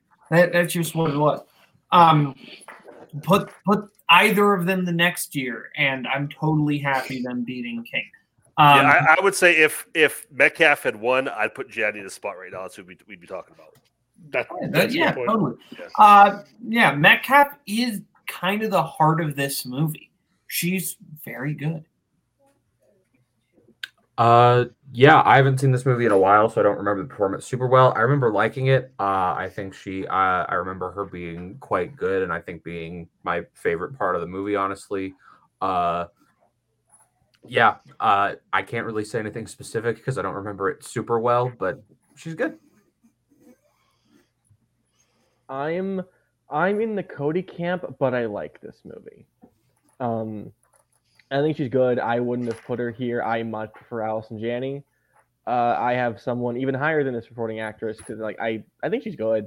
She's not anywhere near. Like, she was not even my three favorite performances of the film. Like, she's there. The fuck are you watching? I like Greta super fan over here. I like Saoirse Ronan. I like Tracy Letts, and I like the priest who cries randomly. And I think he's like I really like his like 2 or 3 scenes. God, okay. Everybody else. Here's how you feel sadness and just weeping. Yeah, that part was good too. All right, 7. My 7 is my pick that I cannot defend objectively in any way, but it's me, so deal with it. My 7 is Best Picture, and I picked The World's End because it's me. Relax. Yeah, it's me. Tell me to relax one more time, you human fucking muppet. You're the one wrestling. Relax. Don't do it. He is so unhinged tonight. Don't do it. I think he's sick. Your cereal this morning, Coho. I think he's sick. I am sick, and I'm here, and you all are making my job so much harder by being fucking dicks. Except for Kirk, you're perfect. I love you. Relax. Anyways, The World's End. I will start by saying the reason that I have Picture at 7 and not 1, like many people likely would have, is simply I sort of did a mix between what I think is my favorite / best and like what I think is the most like dominant winner in their category, where I had a harder time picking things. Like if there was a clear far and away winner in a category that was going to be higher on my list. But yeah. The World's End, I think, is just a phenomenal story. I think it's a very underrated movie. I've talked about this movie at length several times, so I'll try to keep this short. just the way the story Renaissance takes Wars. its twists and turns is fantastic. It's full of great performances. It's full of great action. It's got a lot of heart and a lot of comedy to it. I think the way it switches the performances and like the roles of Peg and Frost from the other Cornetto films is fantastic. I think it's directed really well. I think it looks really, really great. And I like it a lot. I've talked about it a lot. Judge me, Sir Cody. This is you. So of the picture that was been Perks of Being a Wallflower. There were this worse you- Edgar Wright movies from the 2010s I could have put for you. Yeah, and also 2021. What I that movie's shit. But what I will say is, of the Best Picture, Perks of Being a Wallflower, World's End wins. I think At World's End is my favorite of the three. I know Kirk's in the camp of Shaun of the Dead, but overall, I think this one is.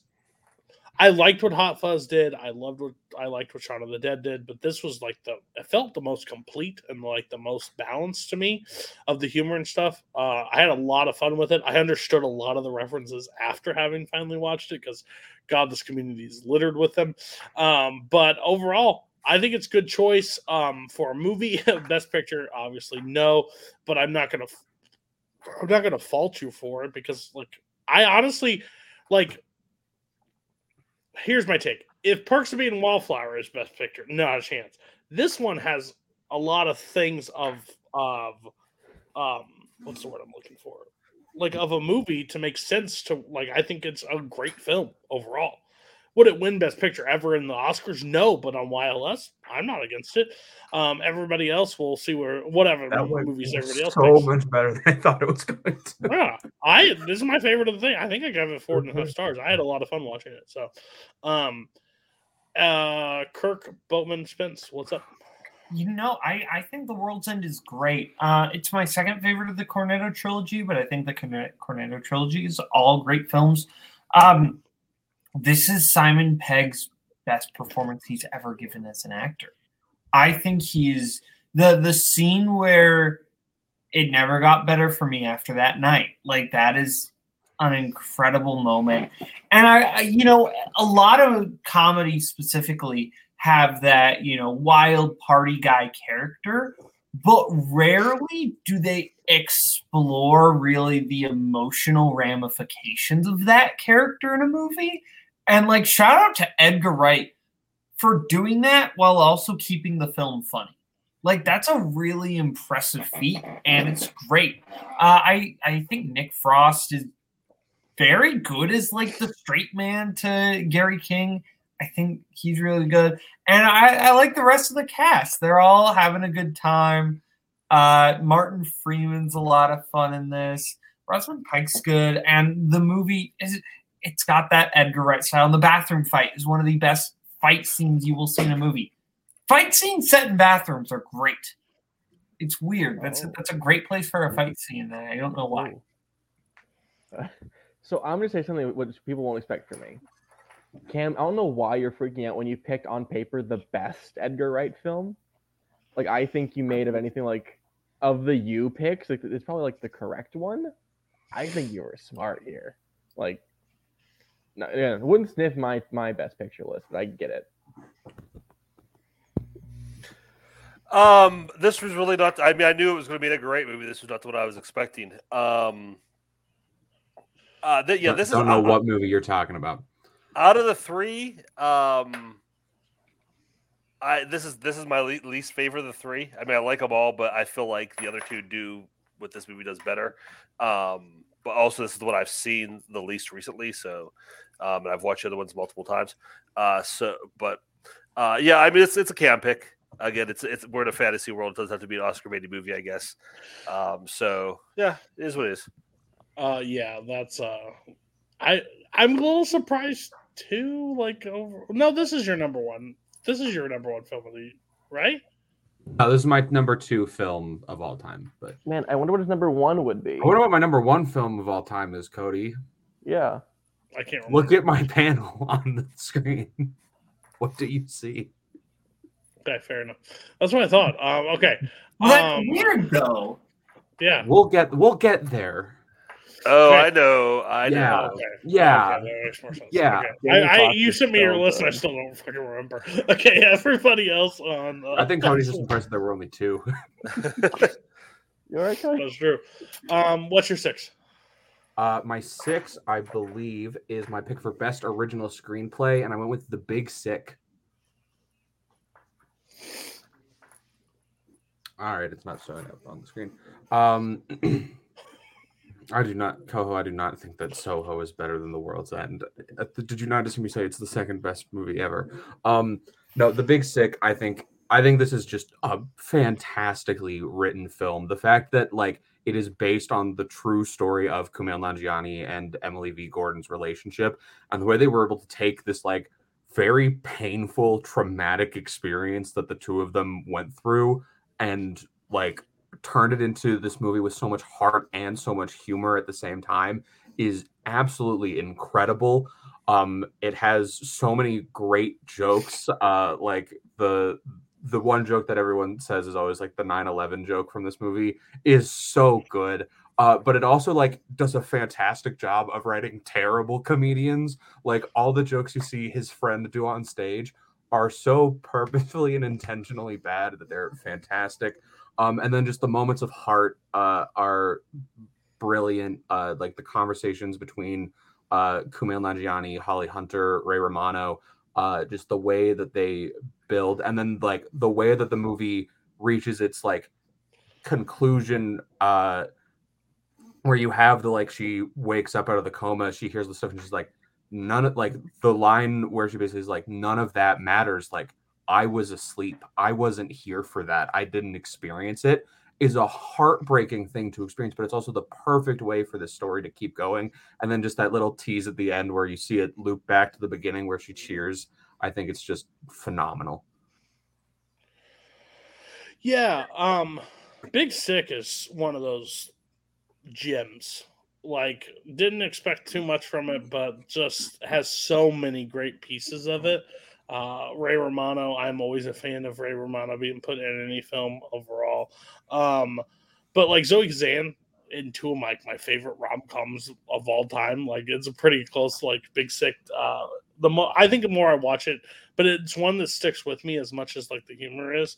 But the real moments that it has, again, I still think that is one of the most, because they could have done a cookie cutter like, oh, you've been here the whole time, I love you, but she's like, I wasn't here, like I was here, but I was wasn't in a here. coma. Yeah, that you put me in technically. Thank you for being a great boyfriend, but at this moment, but you couldn't have been that when I was awake. So it has a lot of things. I think Holly Hunter is really great. That entire scene where he's like, she's screaming at the guy at the all frat boys have tiny little dicks. Tiny little dicks, just screaming it. And again, of course, it's still the 9/11. But I'm with you. The bad comedy in it, like, is so like when he does that entire thing, like my girlfriend, she's in a coma, like that. And it bombs so bad, and you feel so uncomfortable. That's the writing. The dude in the audience who just says, "Why aren't you funny right now?" Like, is so painful, but so good. Yeah. So great. Honestly, great choice for best original screenplay. Like looking back on it, that's a really good choice. So everybody else on the Big Sick. Yeah, While You're Sleeping was great. Fuck yourself. I mean, that movie is also great. They're both great. It is, but no. I like this a lot. I was considering it. It's another one where it's like I want to watch it again just to solidify it. Also because it's like hovering on my top 100. I want to get it in there. But like I fully I vow like this is a great pick. Yeah. Good one. Yeah, no, this film is fantastic. I love the moment where Ray Romano is like, I'm gonna kill you. Internet says Forrest Gump's bad. Best movie ever. Like that's great. Holly Hunter. I love when Holly Hunter stops the heckle. Like that one guy who's just an asshole in the crowd, and Holly Hunter just gets up and starts confronting him. Like that's great. There's a lot of great moments with stand-ups, and we are all referencing the 9/11 joke because it's legitimately one of the funniest things you will ever see in a movie. This was on my short list for best screenplay. This movie's great. It's so well written. Everybody knows I'm not a big rom-com guy, but this is the kind that's just right up my alley because, like you've all been saying, it's there's that realism to it where it's like not just like all fanciful and everything works. I mean, it does, but it takes a while to get there. I just love. I think Camille is just that kind of comedian who can walk that line, both in his performance and his writing, just between the comedic and the dramatic, so well. And I no one talked about the stuff with his family, and the scenes where where he's trying to and you feel that pressure from him, where he's trying to appease them and maintain his relationship with them, but he wants something completely different for his life. And just that whole arc with his family is really good, and how that plays into the relationship with her, and him developing that relationship with her parents that he doesn't have with his. There's just a lot of real, a lot of real life stuff going on there relationship wise, and it's all really good. It's all a lot of fun, and really good pick. Probably would have been in my top 3 finalists for this category. Really good pick. Everybody talk? Mm-hmm. Okay. While you were sleeping. Good. It's good. I mean, While You Were Sleeping is a good movie. Yeah. All right. What's your next one? My number 5 is my pick for best actor, and I went with Daveed Diggs for Blind Spotting. Yikes. Nice. Never cut out. Said yikes. Oh, I was not expecting that. All right. Well then, my number 4, seeing as how I am Cameron Holzman, is best original score, and it's How to Train Your Dragon. Yeah, it's me. This is my favorite film score of all time. I think it's just absolutely beautiful. I think John Powell does something magical with this score, both in the context of the film and outside of this. When I watch the film and these score pieces start playing, especially First Flight and all of those, are just beautiful, and I love them. But this is also when I'm studying, when I'm doing homework, this is one of the first things I will turn on just in the background because it's beautiful and it has no words, and I can just go and I can get going with it. I just think it's brilliant the way it uses so many instruments that you don't hear in a lot of film scores at all times. There are bagpipes in this score, and they're beautifully used and not intolerable. The score is just beautiful. It elevates the film.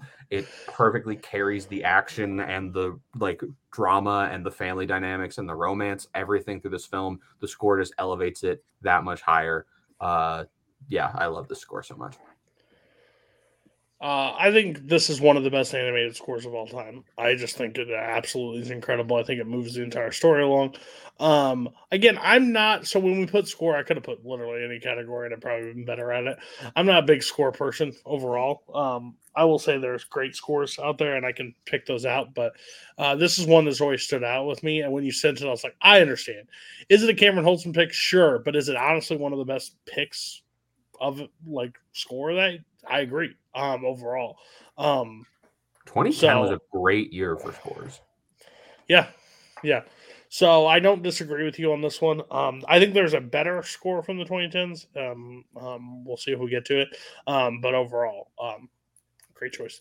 Everybody else on this one? This score is fantastic. I don't think it is the best score of its year, but that's because the best score of its year won, so it wasn't eligible to be picked. I think the best score of the decade won in that year. So it wasn't eligible to be picked, but this is a fantastic score. What won just to help me out? What won just to help me out? Social Network. Oh, okay. Which is a great score. But this is a fantastic score. I'll bring up the elephant in the room that John Powell definitely took a little bit of the score from this movie, from the score from Sinbad, Legend of the Seven Seas. You can hear it. He definitely did use it, but he expanded on it. So whatever. But what you really like is the score for Sinbad, Legend of the Seven Seas. This is about the 2010s, so that movie doesn't exist in this episode of YLS. So emotional, damn it! I'm just saying that's That is very what uncomfortable. The movie should be on Cameron Holston. To be fair, score for Sinbad was It's great. Sinbad, because if you like How to Train Your Dragon, what you really like is Sinbad Legend. This is a Sinbad perfect is score. Sin okay. Holtzman is correct. Good pick. If y'all want a good time and aren't on TikTok, hello, my fellow children. There's a very popular mashup of the main theme from this and Out There from Hunchback of Notre Dame. Great mix. Look that out. It's funny how people are different, and we all just pick up different things and like different things. Holtzman says this is his favorite score of all time. Cody says one of the best of the decade. If you held a gun to my head and played three different pieces of music and asked me which one came from How to Train Your Dragon, 2 chances out of 3 I'd be dead because I'd have to guess. I have no idea. Kirk, I'd pull the trigger if you got it right. I have no idea. Jesus Christ. I have this movie does not stick with me the way it does a lot of people. I'm on record to say that. But I have no memory of the score. One, there's 2 things. Boatman literally said, "I'm going to get ahead of this," and I don't know if was just a joke or not because I couldn't tell. But I know it's your controversy of Sinbad's. No one, because I knew Koho was going to bring it up because I'm the one who brought it to Koho, and now Koho's made it his thing whenever someone brings up the How to Train Your Dragon score. But I'm and 2, I will say, person shocking. I will get ahead of this. The emotional damage one is a TikTok sound. I found it hilarious. Probably not the best context, but I find it funny. So if we get canceled, fuck off. For everything TikTok, Cody. Koho signed off on it, so I will just throw it to Koho. All right, 3s. Yeah. My number 3 is in the category of original screenplay, and it's very fitting that it is number 3. Because it's a friend of the 3. It's The Way Back. Yikes. Holy fuck. All right. On 3. the movie, not the category, because we've already seen my original screenplay. My number 3 is my favorite performance of the decade, period. It's Billy Lord in Booksmart. I don't know what else there is to say, man. Legitimately, she's perfect. She every joke that she does, she sells it and she commits so fucking hard. I would go so far as to say she is in my top 10 favorite actress performances ever, period. Every time I revisit this film, I am into it the second Whoa. The second she shows up, I am into it. She's the thing that sells the film for me. It's yes, Beanie Feldstein and Caitlin Dever are amazing. They're perfect. I love them both in this. Billy Lord gives one of the greatest comedic performances ever, and we need to address it as such. Legitimately perfection. This is my 8. She is giving one of the comedies have kind of suffered in the 2010s, and I think that Billy Lord is giving one of the most standout comedic performances in a long time. She just steals every scene she is in. She just hijacks the movie in the perfect way. She is just such you can't look away from anything she's doing in this. I'm a golden starfish. That's great. The scene where she drugs them, everything. And I love the mystery around the character of Gigi because she's always at places somehow before the characters. I think that's such a great gag that works so well. Billy Lord, just her comedic timing in this, I love any scene she's working off of Skylar Gisondo because they work off each other so well. She's just so funny in this movie in a way that I don't remember the last time a comedic performance has really captured my attention to this level. She's incredible. This is my least favorite part of Booksmart. I've said it before. I'll say it again. I do not like this character in Booksmart. I find her absolutely annoying. I find there are so many other characters in this movie that I enjoy. And this is I like her more than the animated sequence, but not by much. I'll say that. And I hate the animated sequence. When I saw this both come in, I was like, oh God bless America. Like, yeah, so whatever. Don't understand it. Won't understand it. Cool. If we've learned one thing from YLS, it's the more we make you watch a movie, eventually you'll like it. So I'll keep picking it every time I'm on until you change your mind. Because this is all right. You're no longer on the show. That's cool. Yeah! Everybody else on Billy Lord. Yeah, it's no secret that I love this movie. I definitely thought about this performance, but my supporting actress pick was clear cut the moment that I started making this. I think Gigi is fantastic. Just such a funny character. I'm a Golden Starfish is such a great moment. Like, she is playing that character always, like, on a scale of 1 to 10, she is constantly running at a 12. And just like has so much energy. Like, I wouldn't be surprised if somewhere in this performance it was like the Jake Gyllenhaal Nightcrawler thing, where it's like, yeah, she never blinks once in this movie. Like, I wouldn't be shocked if that was true. Yeah, a lot of fun. I thought about it, but my pick, just yeah. Yeah, I disagree with Cody. I definitely believe she's the best part of this movie. I like the movie. I'm not as high as obviously as the rest of you guys are on it. I do agree with some of the complaints about how it's kind of derivative.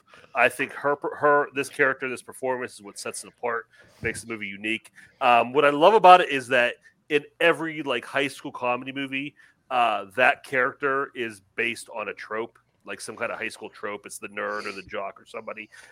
She is just a completely original character. And a lot of it's written that way, but I think some of it comes through the performance. It's not jokey at all. It's so sincere. And she just plays it so straight and so great. So yeah, I mean, it wouldn't be my pick for an Oscar win, but it's a great performance and it's hilarious. You liking this? Be consistent, Kirk. What the fuck? Jeez. Like good movies, Cody. You like good movies for once. Hell okay, yeah. Chicago could be up here next time. Oh my God. Okay, Kirk, 3. My number 3. Okay, it's a good night for Michael Fassbender. He's winning another Oscar. My best supporting Oscar goes to him for 12 Years a Slave. This performance it's very similar in a lot of ways to Leo in Django. Does a lot of the same stuff. The reason I think Leo's great in that, don't get me wrong, I think it's a good pick. But the reason I give it to Fassbender when you compare the two is because for everything Leo does, he's still a character in a Tarantino exploitation movie. And Fassbender's character is just so much more realistic. And I think that just makes it like uglier and scarier and more dangerous in his performance. I love what he does in this movie. I think he could perfectly encapsulates Annabelle himself, where he has that real, just like Leo, he has that real thin veneer of sophistication and gentility, but believe it, he's just stupid white trash. And when you start to see that break, and you see just how he puts on this image of this very important person, but he's just completely broken, and he's controlled by his wife, and he has no power. The only power in the world he has is over these slaves, and he's so insecure even in that, and that drives everything he does. And again, he performs that so well. You just see that desperation in him, and the scene. The whipping scene at the end, I think that is just one of the most. I mean, I think like if they would have thrown just a helicopter over that scene and just dumped Oscars out of the sky, I would have been fine with it because everybody is doing Oscar caliber work in that scene.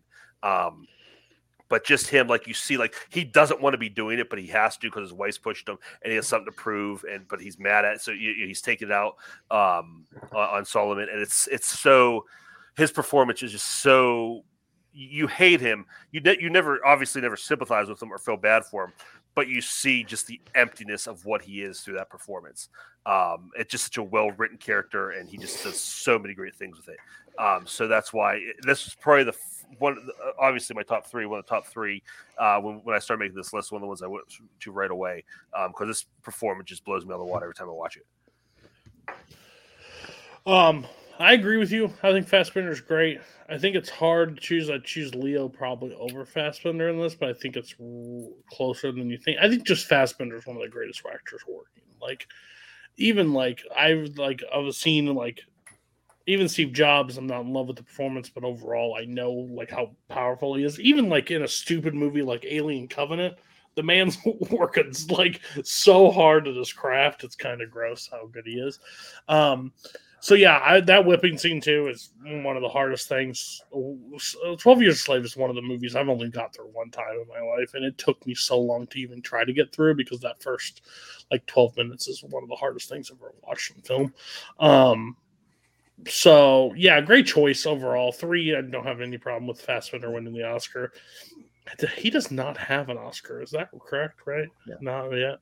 That's crazy. Well, something needs to change. Everybody else, real quick on 12 Years a Slave. Yeah, no, Fassbender is great. I wouldn't pick this over Django because I think there's a little bit more nuance to the DiCaprio Django performance, but I'm not going to take anything away from Fassbender. He is really good in this movie. I think he's better than the person that won that award this year. So he's not my favorite of the nominees, nor my pick for supporting actor that year, but he is great. So I'm not going to take anything away from that. He's really good. This is the same deal as I forget what it was, but I know I've said it before tonight. I haven't seen this since it came out. I think Django Unchained as well.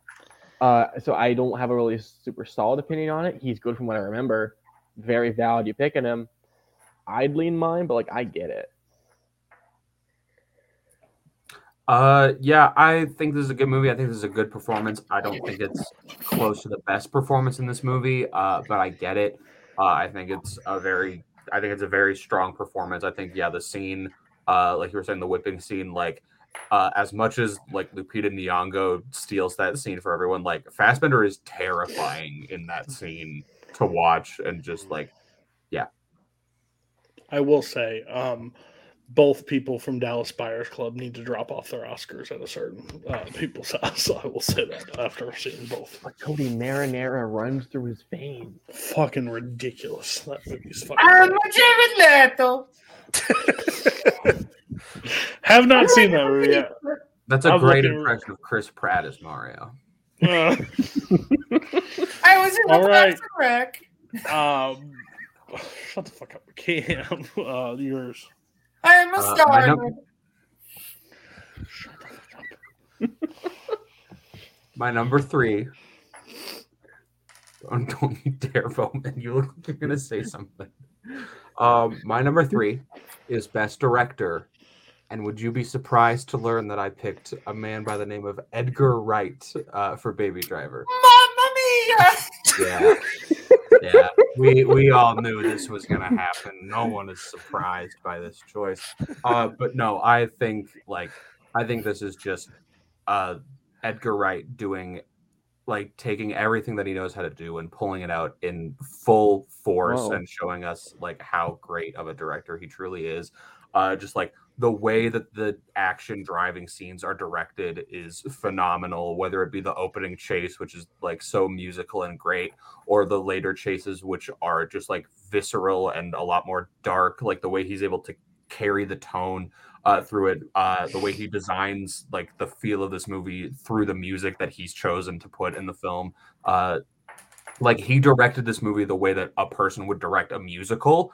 It's just all the music is soundtrack and he sets it to it, and I think it's brilliant. I think it's beautiful.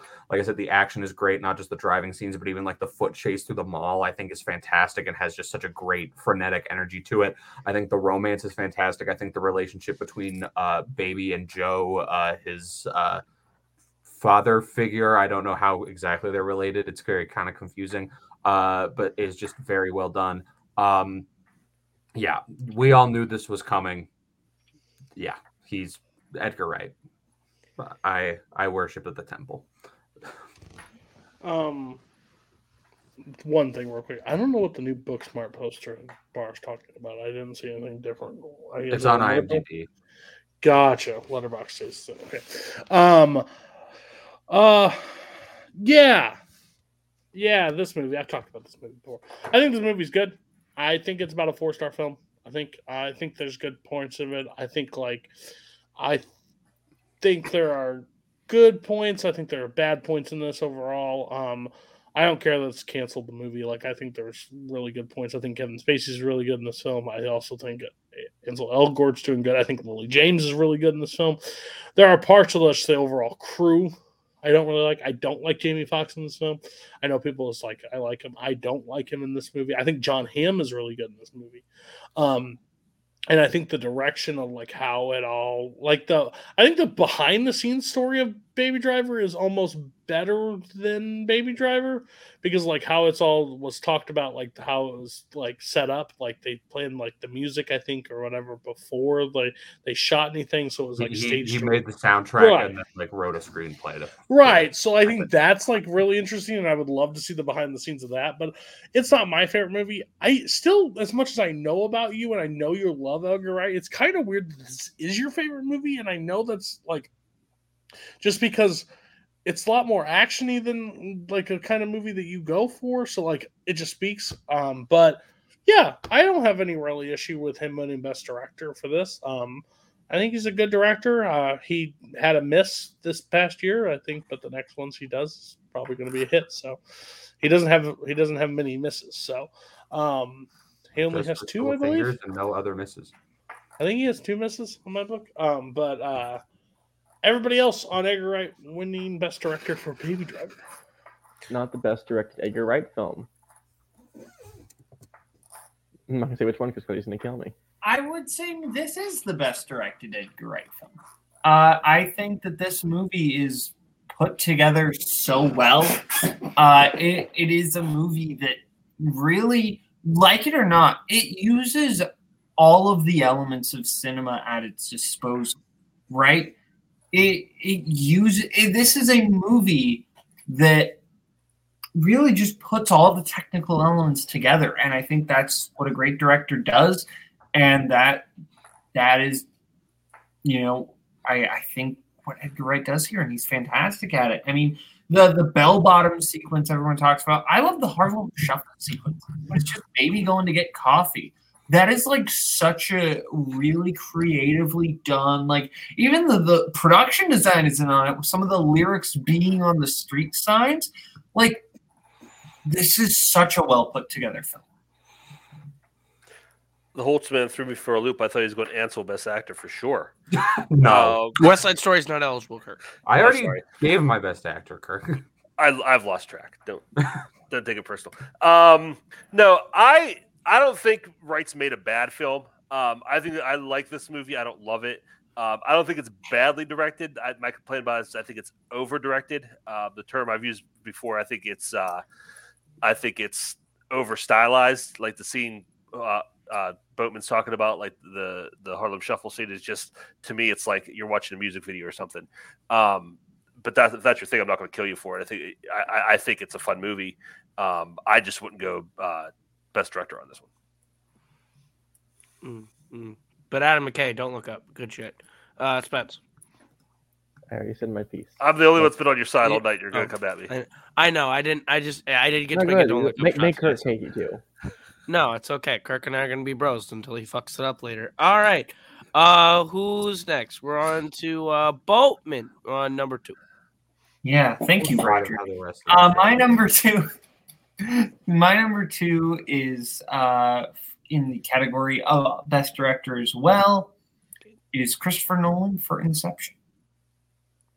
This is shocker. Boatman loves Inception. I said it before. This is a movie that made me love movies, and this movie is so well put together. Just like hearing how like they did like the hallway fight, which is, in my opinion, the best action scene of all time. Like, that is my favorite action sequence ever made. is that hallway fight of the rotating hallway and how they put that together, where they actually built that and choreographed that. Like, that is so crazy and impressive. Like, apparently, like, the first few times they tried it, Joseph Gordon-Levitt, like, got sick because he got, like, dizzy from the rotating hallway, and they had to kind of, like, adjust to that. But, like, beyond that, like, the effects are astounding. The music is fantastic. I think the performances are all really good. The edit, like the pacing of this movie, you really feel like the passage of time on 3 different levels, and I think that is so cool.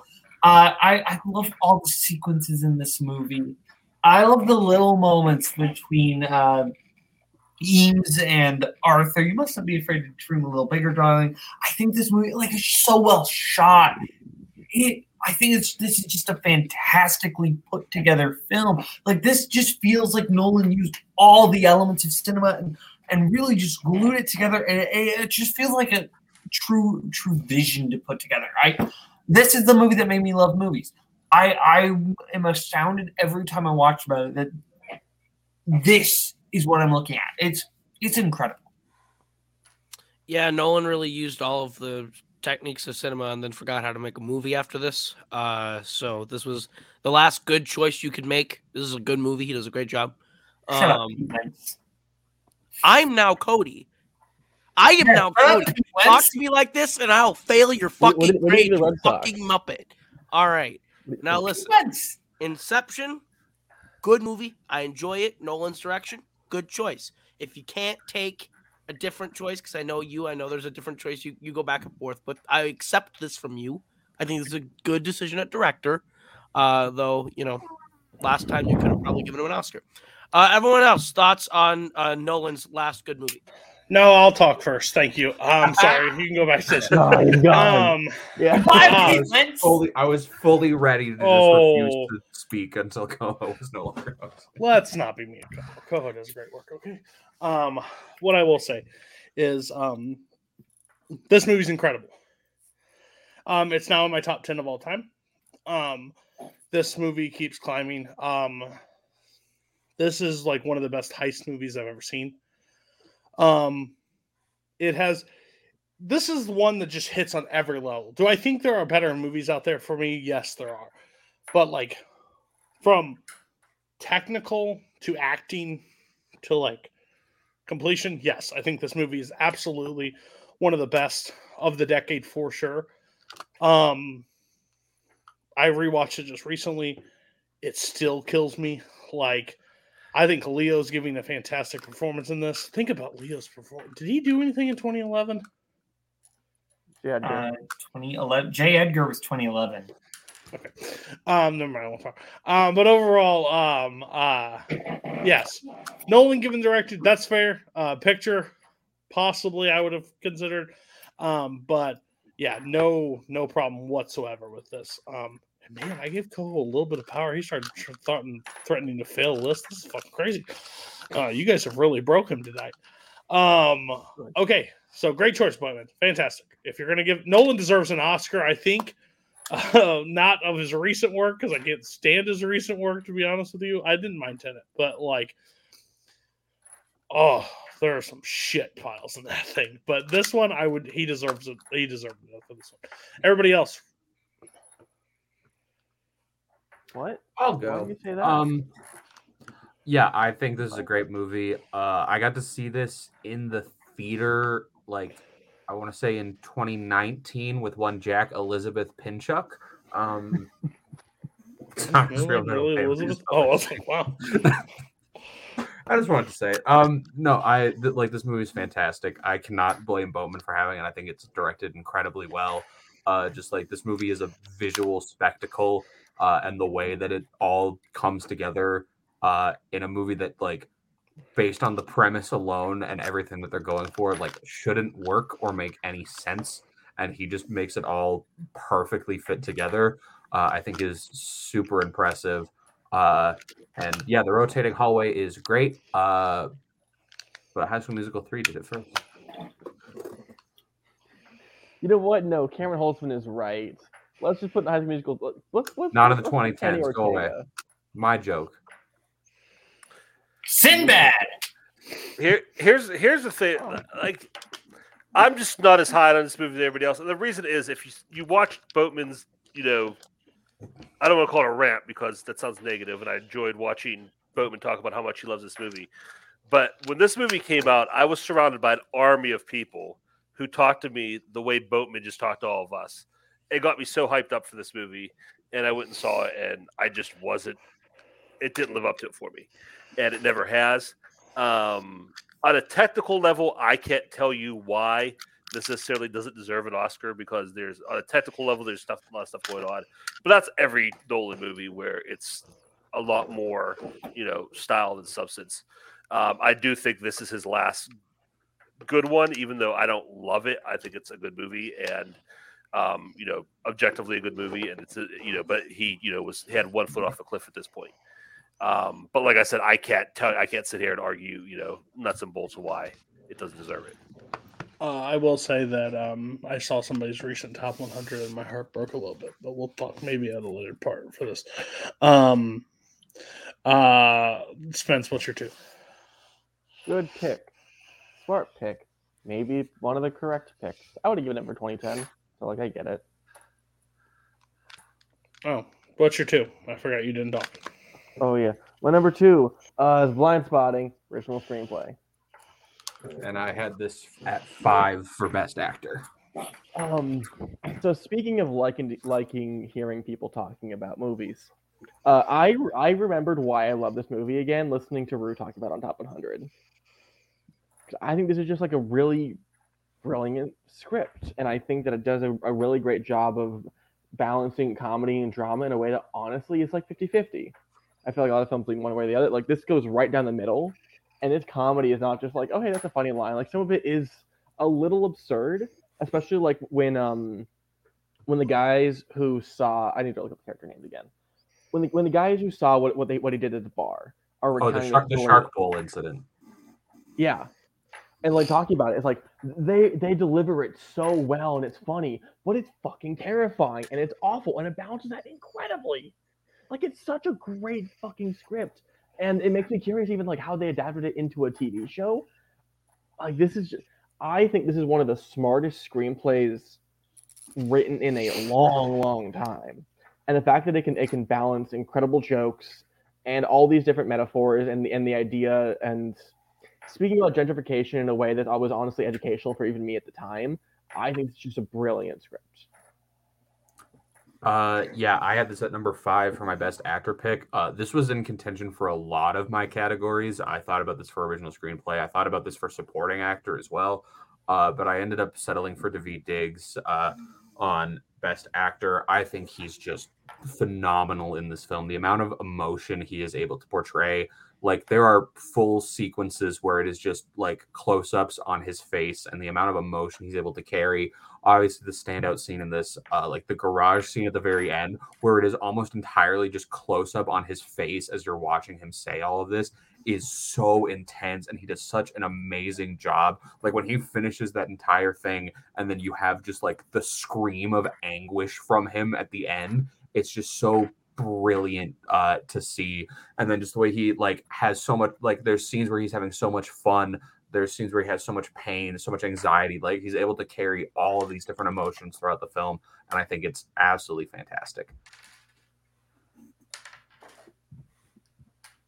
Yeah, this performance of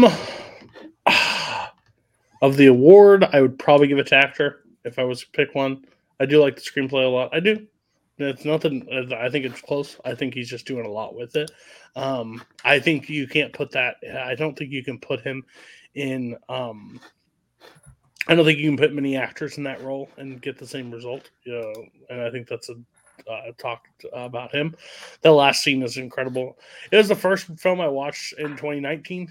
When I started my whole Letterboxd journey, basically, and I haven't watched it since. So I probably need to go back and rewatch it. It's probably time for a watch, but a lot sticks.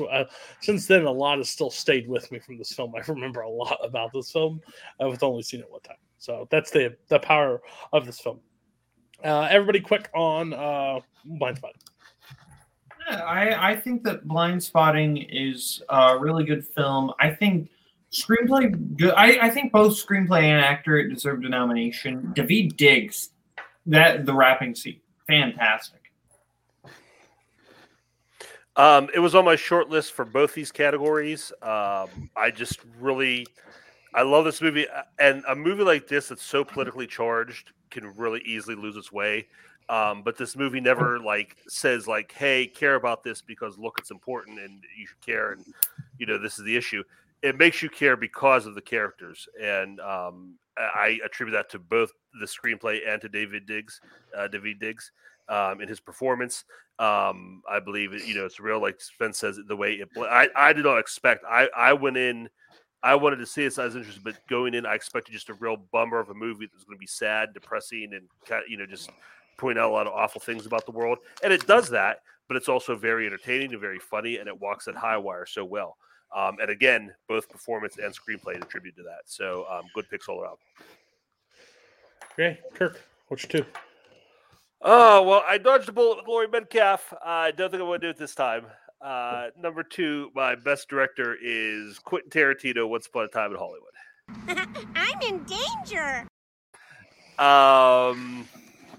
I said Birdman was probably the most well-constructed movie of the decade. I think this is right up there with it.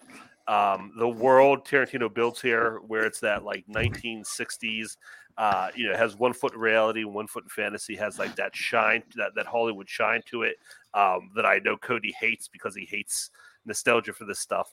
But I think he does it so good. Just the way it looks, the way it sounds, the way he uses the sound of the cars and the sound of the music playing on the radio, the commercials playing on the TV, just that ambient noise and the sensory going on around you is just so amazing. The scene where where he drives, you're seeing the lights and the movie theaters and the neon and everything, and then you have it end with that crane shot over the drive-in.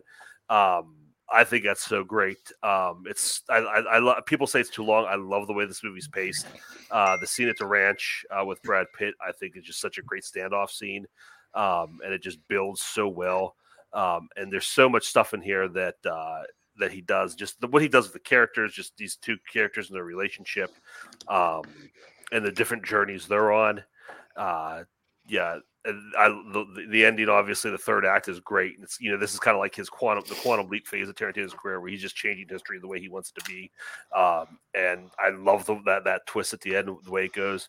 This is. I know I'm going to get grilled by at least Cody here, but I stand by this pick. I think this is one of the most well-directed movies of the decade.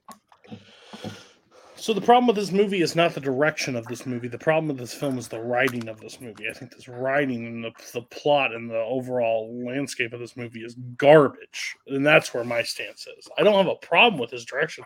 Sure. And I've said this before. If this is one of his first films out of the gate, no one says anything. But Tarantino carries such a weight, like a Nolan, like a I can't think of somebody, a Spielberg, that Edgar Wright. When you hear his name and you see his film come out, and then you see Leo, Pitt, Robbie, the list goes on of who's all in this film, you're like, this fucking thing, let's go. And then dialogue is the thing he is known for. I think it just falls flat. It doesn't go anywhere.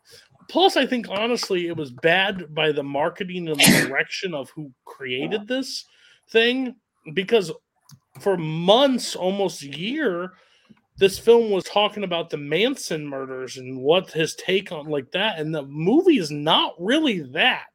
Like it is at the end, but the ending, it takes so long to get to the ending, to get to that payoff. So again, my bad for overhype, probably. My bad for reading into what the film was about beforehand. Do I think there's good parts of it? Yeah, I think Pitt's incredible in this film. I think Pitt's good, but overall the film, I think, lacks a lot. And I think a lot of people, no offense to people on this panel, give just an extra, oh, that's okay, or oh, that's fine, because they have their head up old Hollywood's ass, and they think that's an aesthetic that they're okay with just agreeing with, and thinking it's a passable film. at the end of the day, old Hollywood is old Hollywood. If you want to do that, watch an old documentary, but don't give a movie to a pass because the movie's actually not that great. If you want to watch a love level old Hollywood, write one your fucking self because this doesn't do it. Everybody else. I think Spence should go last because I know how Spence feels about this movie, so we'll wait for them. I will say the first time I saw this movie, I saw this in the theater, and it is the closest I have ever come to walking out of a movie in the theater. I just think I have come around on it since rewatching it. I think it's a good movie. I think there are some pacing issues that are very prevalent with the movie. I think you could easily cut half an hour off its runtime and it still works perfectly and is a far superior movie. That being said, like some of the things Wright does are not right. I'm gonna keep talking about Edgar Wright. He should have directed. No, some of the things Tarantino does in this movie are really well done. I think just like a lot of the like, especially the shots where you're exploring old Hollywood and you're following those characters around like in the city are very well done. I think like weirdly the stuff I think he directs the worst is the Manson stuff. I think the stuff when like they go out to the ranch is like really badly shot in a way. Like I think it just isn't framed well. I think it isn't very interesting to look at. But it's good. I don't hate the pick, but like nah.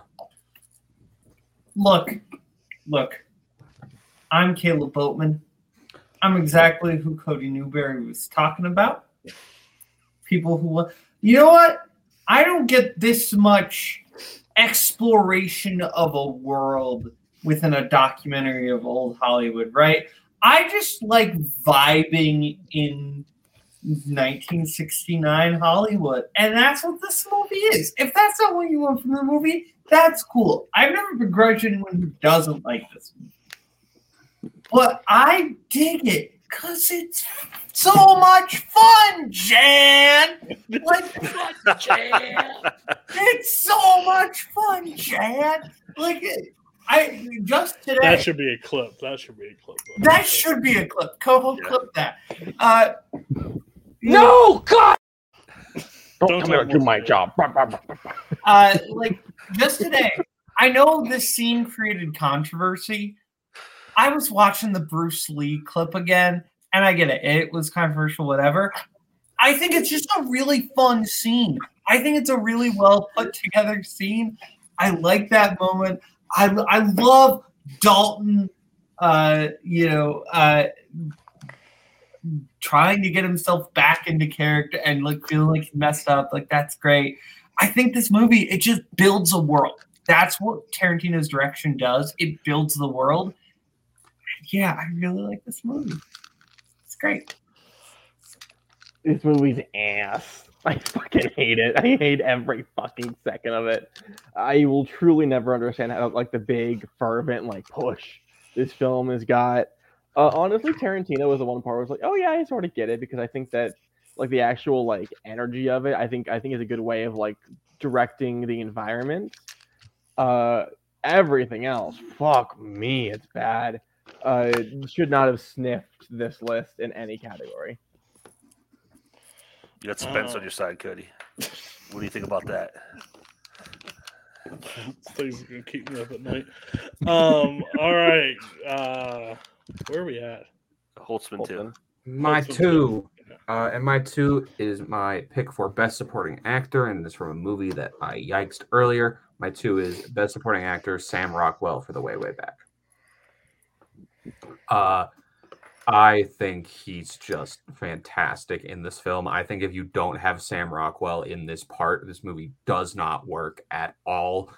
He just brings so much fun and charisma to this character, while you can kind of tell that like beneath the surface at all times there is this like sense of like not even sadness, but like just what am I doing with my life at all times. He's like, this is where I am, so I'm going to have fun with it, but obviously I could be in a much better place in my life. But just like the charisma and the charm he brings to this role is great. Like he gives such great line delivery on so many of these lines. Like I don't know if any other actor could pull off making a joke about like being trained as a child in Cambodia and how to kill clowns. Like, but Sam Rockwell, he does it. And then like also when there's those moments of drama, when there's those slower moments of him being a father figure to Duncan, like he's so great in the scene. He's so great in those moments. He has such like this tenderness and this heart and this caring for Duncan. And then he also has just like the amount of under the surface rage that he has when he says, "I'm a friend of the three," where he does not have to do anything other than just look Steve Carell in the eye, shake his hand, and say, "I'm a friend of the three." And you know, Sam Rockwell viscerally hates this man with every fiber of his being and won't do a single thing to him because he's better than that. Like, just a phenomenal performance. Great movie. Boatman. I'll just say quick. Sam Rockwell's great. I picked it for original screenplay though, because this film has so much going on. It on the surface level, it's about this kid who is on spring break, and you think it's about like him trying to deal with his stepdad, but it's not about that. It's about the Mets, baby. Love the Mets. All right, baby. Let's go. Get a home run, baby. Love the Mets. Let's go, Mets. Yes.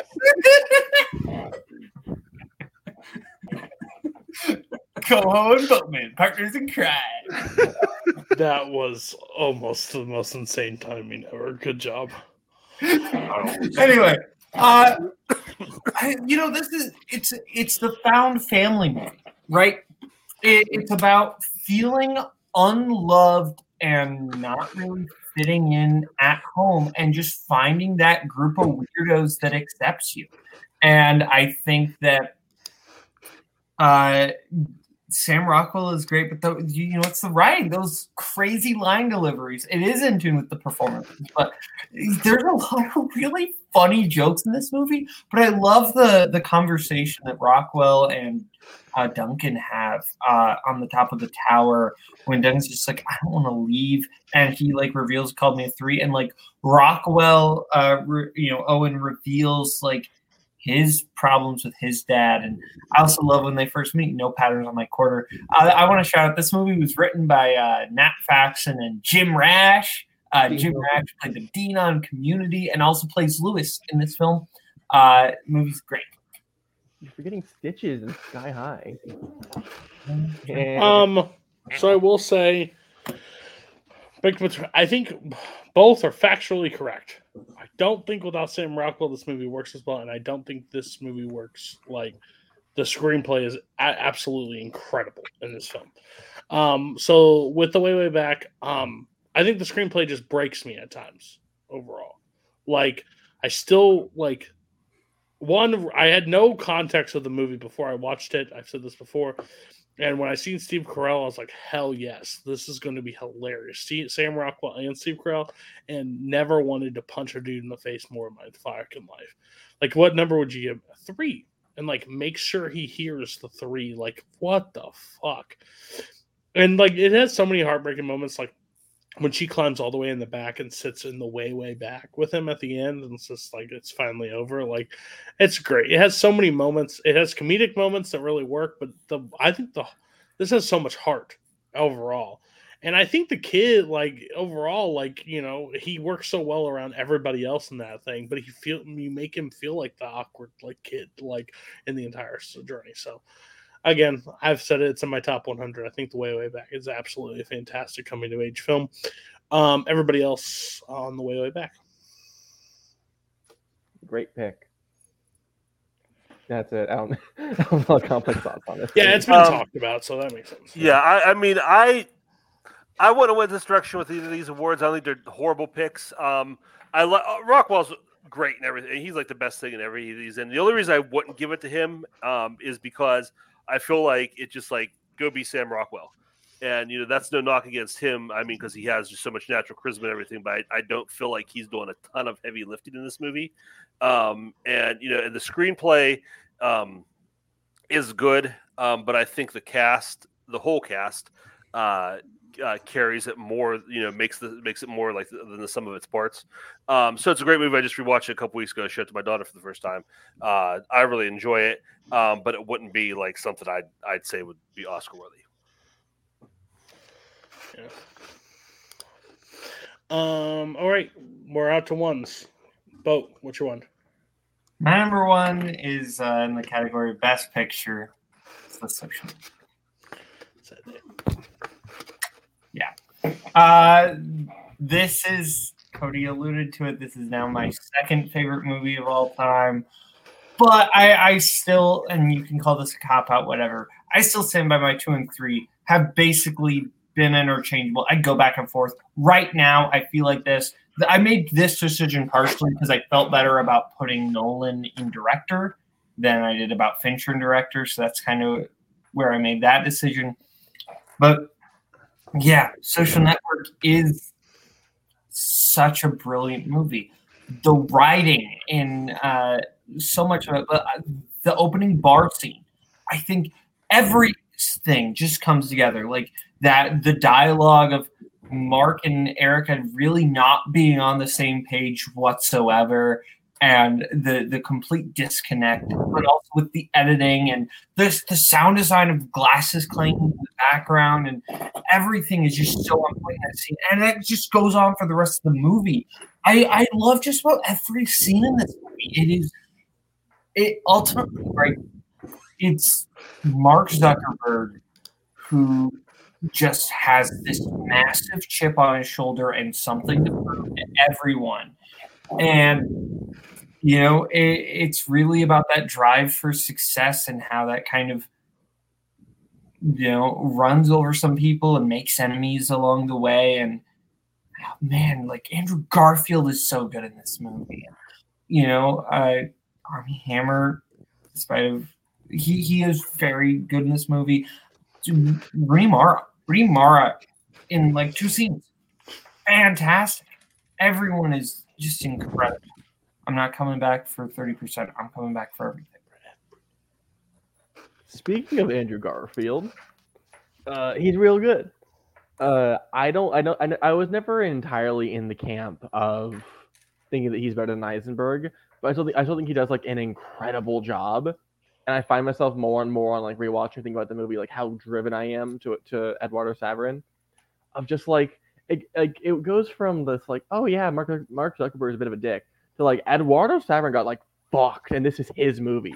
He should be the main character coming back for revenge. And I love seeing Garfield's journey through the film of just like this slowly more antagonistic and just like despising everything that Zuckerberg is. So yes, definitely this Community, Social Network is one of those movies that I've ranked really high. I've said this before about Fincher. I just think Fincher just makes movies like completely just effortless. I think he probably gets bored, to be honest with you. He's got a few misses, but overall his hits are like hits, like they're top tier, and they could all like interchange. The Social Network, Andrew Garfield has been really good. It's been brought up many times about his performance in this movie. The 30% line he is always quoted. I understand why it's quoted. Is this about the Phoenix? Sorry, I didn't wear my fucking flip-flops. Like, those are like, it's great moments. But yeah, like, I mean, he's doing all right. If you ever looked about all he made enough money off of the being pushed out of Facebook, to be honest with you. But yeah, Social Network, I can see it. I understand it, especially in this Community. I knew it was going to be someone's best picture just when I brought up the topic. But yeah, it's a great film. Great performance. Both were great. It's one of those movies that's been talked to death on this thing. So yeah, great choice. Everybody else?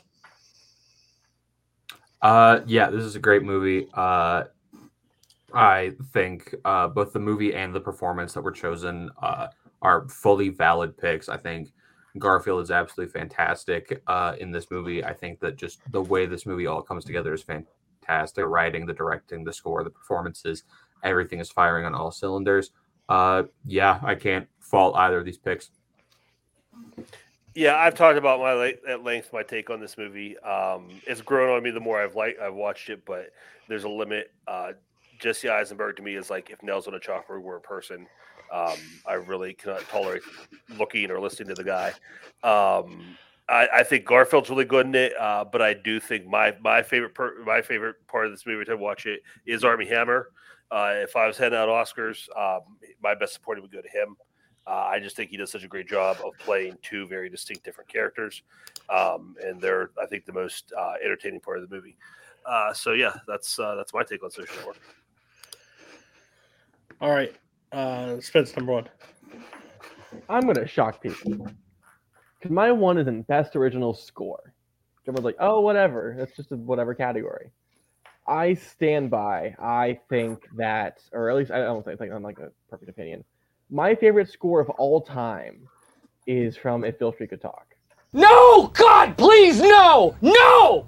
No! Cool. I don't know why you need to have like that angry bear reaction. I'm not gonna say it's the best score ever. I know that there's a lot of differences, but it's a score that I turn to like when I'm upset or I just like haven't felt anything in a while and I want to sit down and just like feel all of the emotions. I go to this. Fuck you, Coho. I think that its main theme is one of the best. You want a job? I think the main theme is one of the best pieces of music ever written. I think Agape is genuinely perfection, and the way that it's reworked throughout the entire film to show the highs and lows of all the characters and the journeys that they're going through is incredible. I really like music. I think that it can affect me a lot in the right space, especially in movies, and this is it. I think this is an incredible piece of art. It honestly is, to me, more than the film. I think the film is great. This is peak music, period. I love this. Whew, man. Well, I have a correct list at the end of this thing. Number one score of the decade is If Beale Street Could Talk. Yes! It is the correct answer. I absolutely love the score. I rewatched this movie this week, and I stand by that choice. I believe it should have won. I think the score is absolutely incredible. Like you act like we're like throwing it didn't win the Oscar. It didn't get any of the thing. There's a few people that praise it, but like overall, it does not get the love it deserved. I think the score is absolutely. This score moves the story so. This score almost plays a character in this film, like how it emotionally moves and makes you feel throughout this movie. I don't notice scores. I'll be honest with you, like gun to your head sometimes, but this one stands out so much. It stood out since the first time I watched it. A rewatch, it plays. It did deserve to win. Fuck yourself, Emperor Palpatine. I'll fucking throw you out the window. Yeah, I 100% agree. Would it be my number one if I had to rank everything? Would it be my one? Maybe not, but it's the best score of the decade. He nailed it on the head. Everybody else, If Beale Street Could Talk, I know, Kirk. Put a gun to your head. You not even know. Yeah, I watched this earlier this year for Spence's Top 100, and I know they talked about it there a lot. Obviously, engenders a lot of emotion, negative and positive. Don't recall. Yeah, I think this is a very well written score. I watched this also for the first time last year. I think it's a very beautifully written score. Like it hits the highs that it needs to, it hits the lows that it needs to. Yeah, like if it weren't me and I didn't immediately go, score How to Train Your Dragon, like this would have been in the conversation, absolutely, because I think this is a fantastic score. Yeah, this is a good score. Not one of my favorites, but it's solid. Okay. Kirk, number one of all time. Okay, number one is my best picture. I didn't necessarily set out to put best picture at the top of the list, but thinking I tried to put an order of like what most was deserving of the Oscar in that category. Specifically this year. And one when I made this list, there was the first pick for me was this, definitely without second hesitation. My best picture is Roma. You blew it! Yes, Kirk. I love this movie. I tell a story like when this movie first came out, and it was on Netflix, and it was a real limited release. Everybody's like, "Oh, you got to see it, you got to see it, you got to see it, you got to see it." So I'm like, I want to wait to see it on the screen, see it on big screen, see big screen. Looked like it wasn't going to be able to happen. So I was like, I caved in, and the only opportunity I had to watch it was watch it on my phone. So I watched the movie on my phone. Brought me to tears. I was weeping when the movie was over on my phone. So the next day, I drove 45 minutes to the closest theater that was playing it to see I could see it on the big screen. This movie is an absolute work of art. Every frame is a painting. So much of this, the beach scene at the end is just a gut punch in all the best ways. The forest fire scene where they're counting down and the guy in that costume comes out and he's singing. It just, my mind cannot process some of the stuff I see in this movie. And it's not just the visuals, it's the way the story is told. I love the fact that like everything, like it kind of juxtaposes, the 9 times out of 10, the movie is going to be about the rich family and all their problems. And that stuff is literally happening off frame while this girl's story is being told. I just love the way that's set up. And her performance is so good. All the performances are good. It's just so many heart-wrenching moments. And just this movie is just so captivating. I think this is just the definition of Best Picture. Particularly in this year, I think this is a really lousy crop of nominees altogether. I don't think there's a movie that comes close to this in 2018. The fact that Green Book was nominated alongside of it and Black Panther, Green Book winning is insane. This should have been absolutely, without a doubt, should have been the first foreign language film to win Best Picture. Parasite should have been second. Yeah, this is one of the best movies of the decade. Definitely the best of that year. Should have won the Oscar. It's a beautiful, Kirk, a painting. Go watch a fucking painting. This thing is boring. Boring. It does not work for me. I rewatched it. I tried. Oh my God. That is such nonsense. Now who's 11 years old, Coho? Now who's 11 years old? I'll be 11 and have hope and joy in my heart than you decrepit old man. You could be 11 and watch CGI rhinos run around in same fight. Get Go out just of here with that watch trash all the take. Alvin and Chipmunks movies. He is 11. Put some respect on him. This movie just doesn't work for me. And Best Picture of the decade, it just makes so like. Could it be Best Picture of that year? Possibly. Like, I understand Green Book gets this. I honestly thought the class overall that year was not strong. If I'm being 100% honest, I don't think there was a lot of strong choices. This is just not. It's a beautiful film. Like, it is beautiful. Like, I will give it a lot of technical Oscars. What I won't give it is anything beyond that. Anything beyond the technical, I can't give you.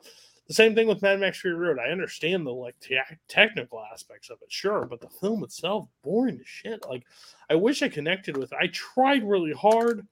I watched the first 45 minutes. I was like, this just isn't working. I don't know. So I restarted it a day later, better frame of mind, didn't work. Just couldn't hit. It just, certain movies just can't hit for you. And this one didn't. I was hoping with age it would help a little bit more. It just didn't. Best Picture, I think, is insane overall. Everybody else, quick on Roma. Yeah. Around the time this came out, I remember I started watching it, and then I watched them try to drive a big car through a small hallway for what felt like 15 minutes, and I went, I'm bored, turned it off, and never went back. I think it is absolutely fine. That movie's fucking incredible. I love that you put it in there. Honestly, I would have rather picked Cuarón for director because I think he makes the film. He won director. No qualms about it being your whatever Best Picture. Fucking great pick. Cuarón actually won director. That's why I couldn't give it to him for director. Oh, that's right. Yeah. Okay, that's fair. Well, fine. Sure. Directing, I think, is fine. Film, no. All right, number one. My number one, I've said it before and I'll say it again. Best Supporting Actress in the year 2013 should have gone to Caitlin Dever for Short Term 12. I think that this performance given by anyone is a performance of this caliber given by anyone is absolutely incredible and would deserve a win. But being given by Caitlin Dever when she is like 13, 14 years old, like being able to show this pain and being able to show this anguish, like all the things that her character has been through, and like how effectively she does it is phenomenal. Like she breaks your heart on multiple occasions in this film.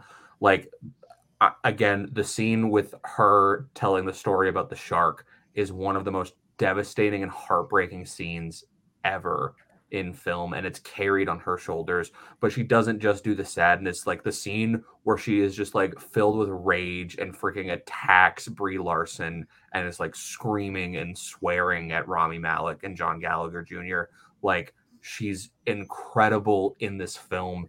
The amount of emotion, the amount of power she's able to bring to this role is phenomenal. The fact that she wasn't even nominated is criminal in my opinion. This is quickly becoming one of my favorite film performances ever, and she absolutely deserved to win. Peek behind the curtain, best supporting actress for the decade for myself, Caitlin Dever's Short Term 12. This movie I won't probably watch. I'll watch one other time, maybe. I don't know. This movie broke me to my core. Again, it touched a lot of sensitive points in my life, especially where my kids come from. And like I said in my review, a lot of the stories of kids won't ever be told. They won't ever get screen time, or they won't ever make light of day of the pain and struggle that kids go through. And the story of the octopus and is just one of the most heartbreaking. I don't think I've cried that heavy since like this past year for Mass. I've cried that hard, but yeah, just incredible. I think her performance is absolutely incredible. How she just completely got missed is insane to me still to this day. This entire movie. Yeah, this entire movie. 2013 was a weird fucking year for the Oscars. Let's be fucking real. Like I don't know what they were doing, but yeah, I think this movie's absolutely incredible. And again, stays with me. Probably won't watch it, but thanks for Cam for giving me a one-time viewing of it. Everybody else, real quick on this. Caitlin Dever is great. She's fantastic. I wouldn't put her up in this echelon for me, but she's great, and I can't deny that. She's absolutely giving just the octopus and the shark is an incredible scene. But does she do LSD off of strawberries? I'll kill you. No, this is an incredible pick. Honestly, my second for this category. I just love Billy Lord a little bit more, but honestly, you could do half the shit from this movie, and I'd respect it because this is a perfect movie. Yeah, I just watched this for the first time recently was it on your list, Spence, for top 100? Yeah. Okay, yeah, I watched it for that. And honestly, when you said Caitlin Dever, I had to scroll down in my head like 3 or 4 performances to get to her. Like to me, she's not the most memorable in this. If you had said Lakeith Stanfield for best supporting, absolutely, I'm on board. You could only pick one thing per movie. Correct? I know, but I'm saying that's what you should have picked for this movie. This would have been on my list like 4 times. But it's not a terrible pick. She's good in it. I just think there was stuff for me. I mean, I think her character is good. As far as performances, there was stuff in this movie that stuck out a lot more. All right. Bowman didn't help with time. I'll stand by that. But overall, I was a little over on time when I told him. So we'll give it to the Oscar. So I wasn't complaining. So I know. I just told you a time and I missed it. Under 3 overall, hours, you didn't have to watch. So if any of them had if anybody had the same Oscar, it went to that thing. So Billy Lord is the best supporting actress for this decade, and I won't even try to pronounce it, but Portrait of a Lady is best actress. I gave the awards on everybody else's, and this is what it is. So song is Drive It Like You Stole It. Score is If Beale Street Could Talk. Adapt is Dr. Sleep. The Way Back is original screenplay. Leo is supporting actor. Fassbender. I said Joaquin Phoenix. I gave Fassbender. I was working with best actor. Nolan gets director, and The Social Network gets picture. That's it. Grades. We'll get out grades real quick. Winner B goes to Bowman. Bowman gets it. Just overall I have to agree with more overall. The Big Short, thanks for bringing that back. I think the movies that you had, even if I disagreed, I think were correct at times. The only one I would disagree with Billy Lord, but overall, can't fight too much. Close enough. B minus is Holtzman. Holtzman was real close. No. Holtzman just said some offensive things. Not the kind of thing. And my Portrait of a shot Lady at on Fire. Coco, and I was I'm bored. happy for it. You did take a lot of shots at Coho, and I think you would probably. No, I said last Coco. time. I'm not sorry Oh. for my shots I took at Coho. You said Coco. I said Coho. You might get last if we did grades. So this is weird. But C is Spence. Yeah. C is Spence. You had the same one as me overall. I think there was some disagreements, but overall, I don't have a lot besides Portrait of a Lady on Fire, really. Last is with a C minus Kirk. I think just Roma Once Upon a Time was your weakest points. There was just other ones I agree with, but Dr. Sleep really almost put you higher. But a lot of people have told me to say that, so I couldn't just give you full credit. My correct list, funny enough, this is hilarious. Best song from now on from The Greatest Showman. I stand by. I love I the music from respect that. that. What the fuck? Best That's score, a Bill weird Sir Greatest Talk. Showman. Best adapted It's the best song in the screenplay, movie. Moneyball. Best original, Hell or High Water. Short term 12, Caitlin Devers. Sporting actor, I give it to Al Pacino from The Irishman. Scarlett Johansson from Marriage Story. Wolf Wall Street for Leo. Director, Prisoners from me, and Best Picture would be Inception this year. That'd be my correct. I stand by it. The music from Greatest Showman, fantastic. Suck it. If they would have named that man Circus Man number 2, no one would have a fucking It's problem with the that worst movie. thing Patrick and Paul have ever done. Huh? It's the worst thing Patrick and Paul has ever done. And Co. Oh, backing up on it. what else did they do? No, it's not. They did That is Steven not the Chbosky's worst thing Dear they've Evan ever done. Hansen. Did they do La La Land? They did La La Land and Dear Evan Hansen and The Okay, Greatest La La Land and Dear Evan Hansen bullshit compared to that. So, we'll stand by that. They also did a song for Trolls. That's what I was referring to. Is the song from Trolls? It's the worst thing they've ever. Get the fuck off the screen. I'm trying to wrap up so you can go home and go to bed. Okay? What? Nothing. Okay. I don't know what we're doing next week. I still don't have a list. I have some people that say they will do it. So here's the topic. We're gonna put a poll out. 3 options will go on the board. 1, we will do romantic comedies if I get enough lists. List 2, best films studied for trivia. We will do next week. Very Best films that you've done for movie trivia. I also might do a third combination if we can agree on it. It will be like a weird mixed list, but best and worst films watched for trivia in a ranked list. I think it'd be awkward, weird, but it might be a little fun. We can talk about best and worst at the same time.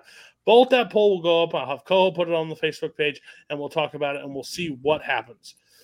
Then Sidney Lumet. If we're going to do this list, Kirk needs a list. If not, Kirk will pick something else. and Watch we'll the do that. movies. Even if you don't make the show, you'll thank me for it. Just watch the Limit movies. Put a list together, please. But overall, I want everybody and then we're doing athletes, sports athletes. I have enough. I know this is going to be the lowest viewed show. I don't really give shits. We're going to talk sports. Come on the show. The following week, movie posters on Letterboxd. Pick your movie poster off Letterboxd. It's a really easy thing. You don't even have to see the movie almost, but it makes sense. That new Booksmart poster, complete ass. The next one, directors to remake a classic. I think it'll be interesting. How many can Edgar Wright really do? 10. Cam's going to tell us. And then the next week, best Oscars of the 2000s. It's the exact same show. Same panel. In the 2000s. Hopefully. It would be really interesting if we did the same panel, but I would like maybe somebody different. More Kingsman. I think Coho Jack wants to be Kinstruck's on that on one, your so list. Coho will probably be on that list. He'll replace one of you guys. If no one else, please send me your list. The poll will go on the Facebook page tonight. Somebody just vote on it. Let me know. So, and then send me a list. If you're going to vote on the poll, they'll send me a list so we can do a show next week. If not, we'll just take a week off. Fuck it. I don't give a shit. Thank you all for being on. Thank you, Coho. They may have given you shit, but I appreciate everything you do behind the scenes. And Kirk, thanks for being the number 3 on our team. See you next week. I know it was you, Fredo. guilt has been determined. This is merely a sentencing hearing. Now what will it be? Death or exile? You better lawyer up, asshole. Because I'm not coming back for 30%. I'm coming back for everything. So, Normally, I would say Auf Wiedersehen. But since what Auf Wiedersehen actually means is till I see you again, and since I never wish to see you again, to you, sir, I say good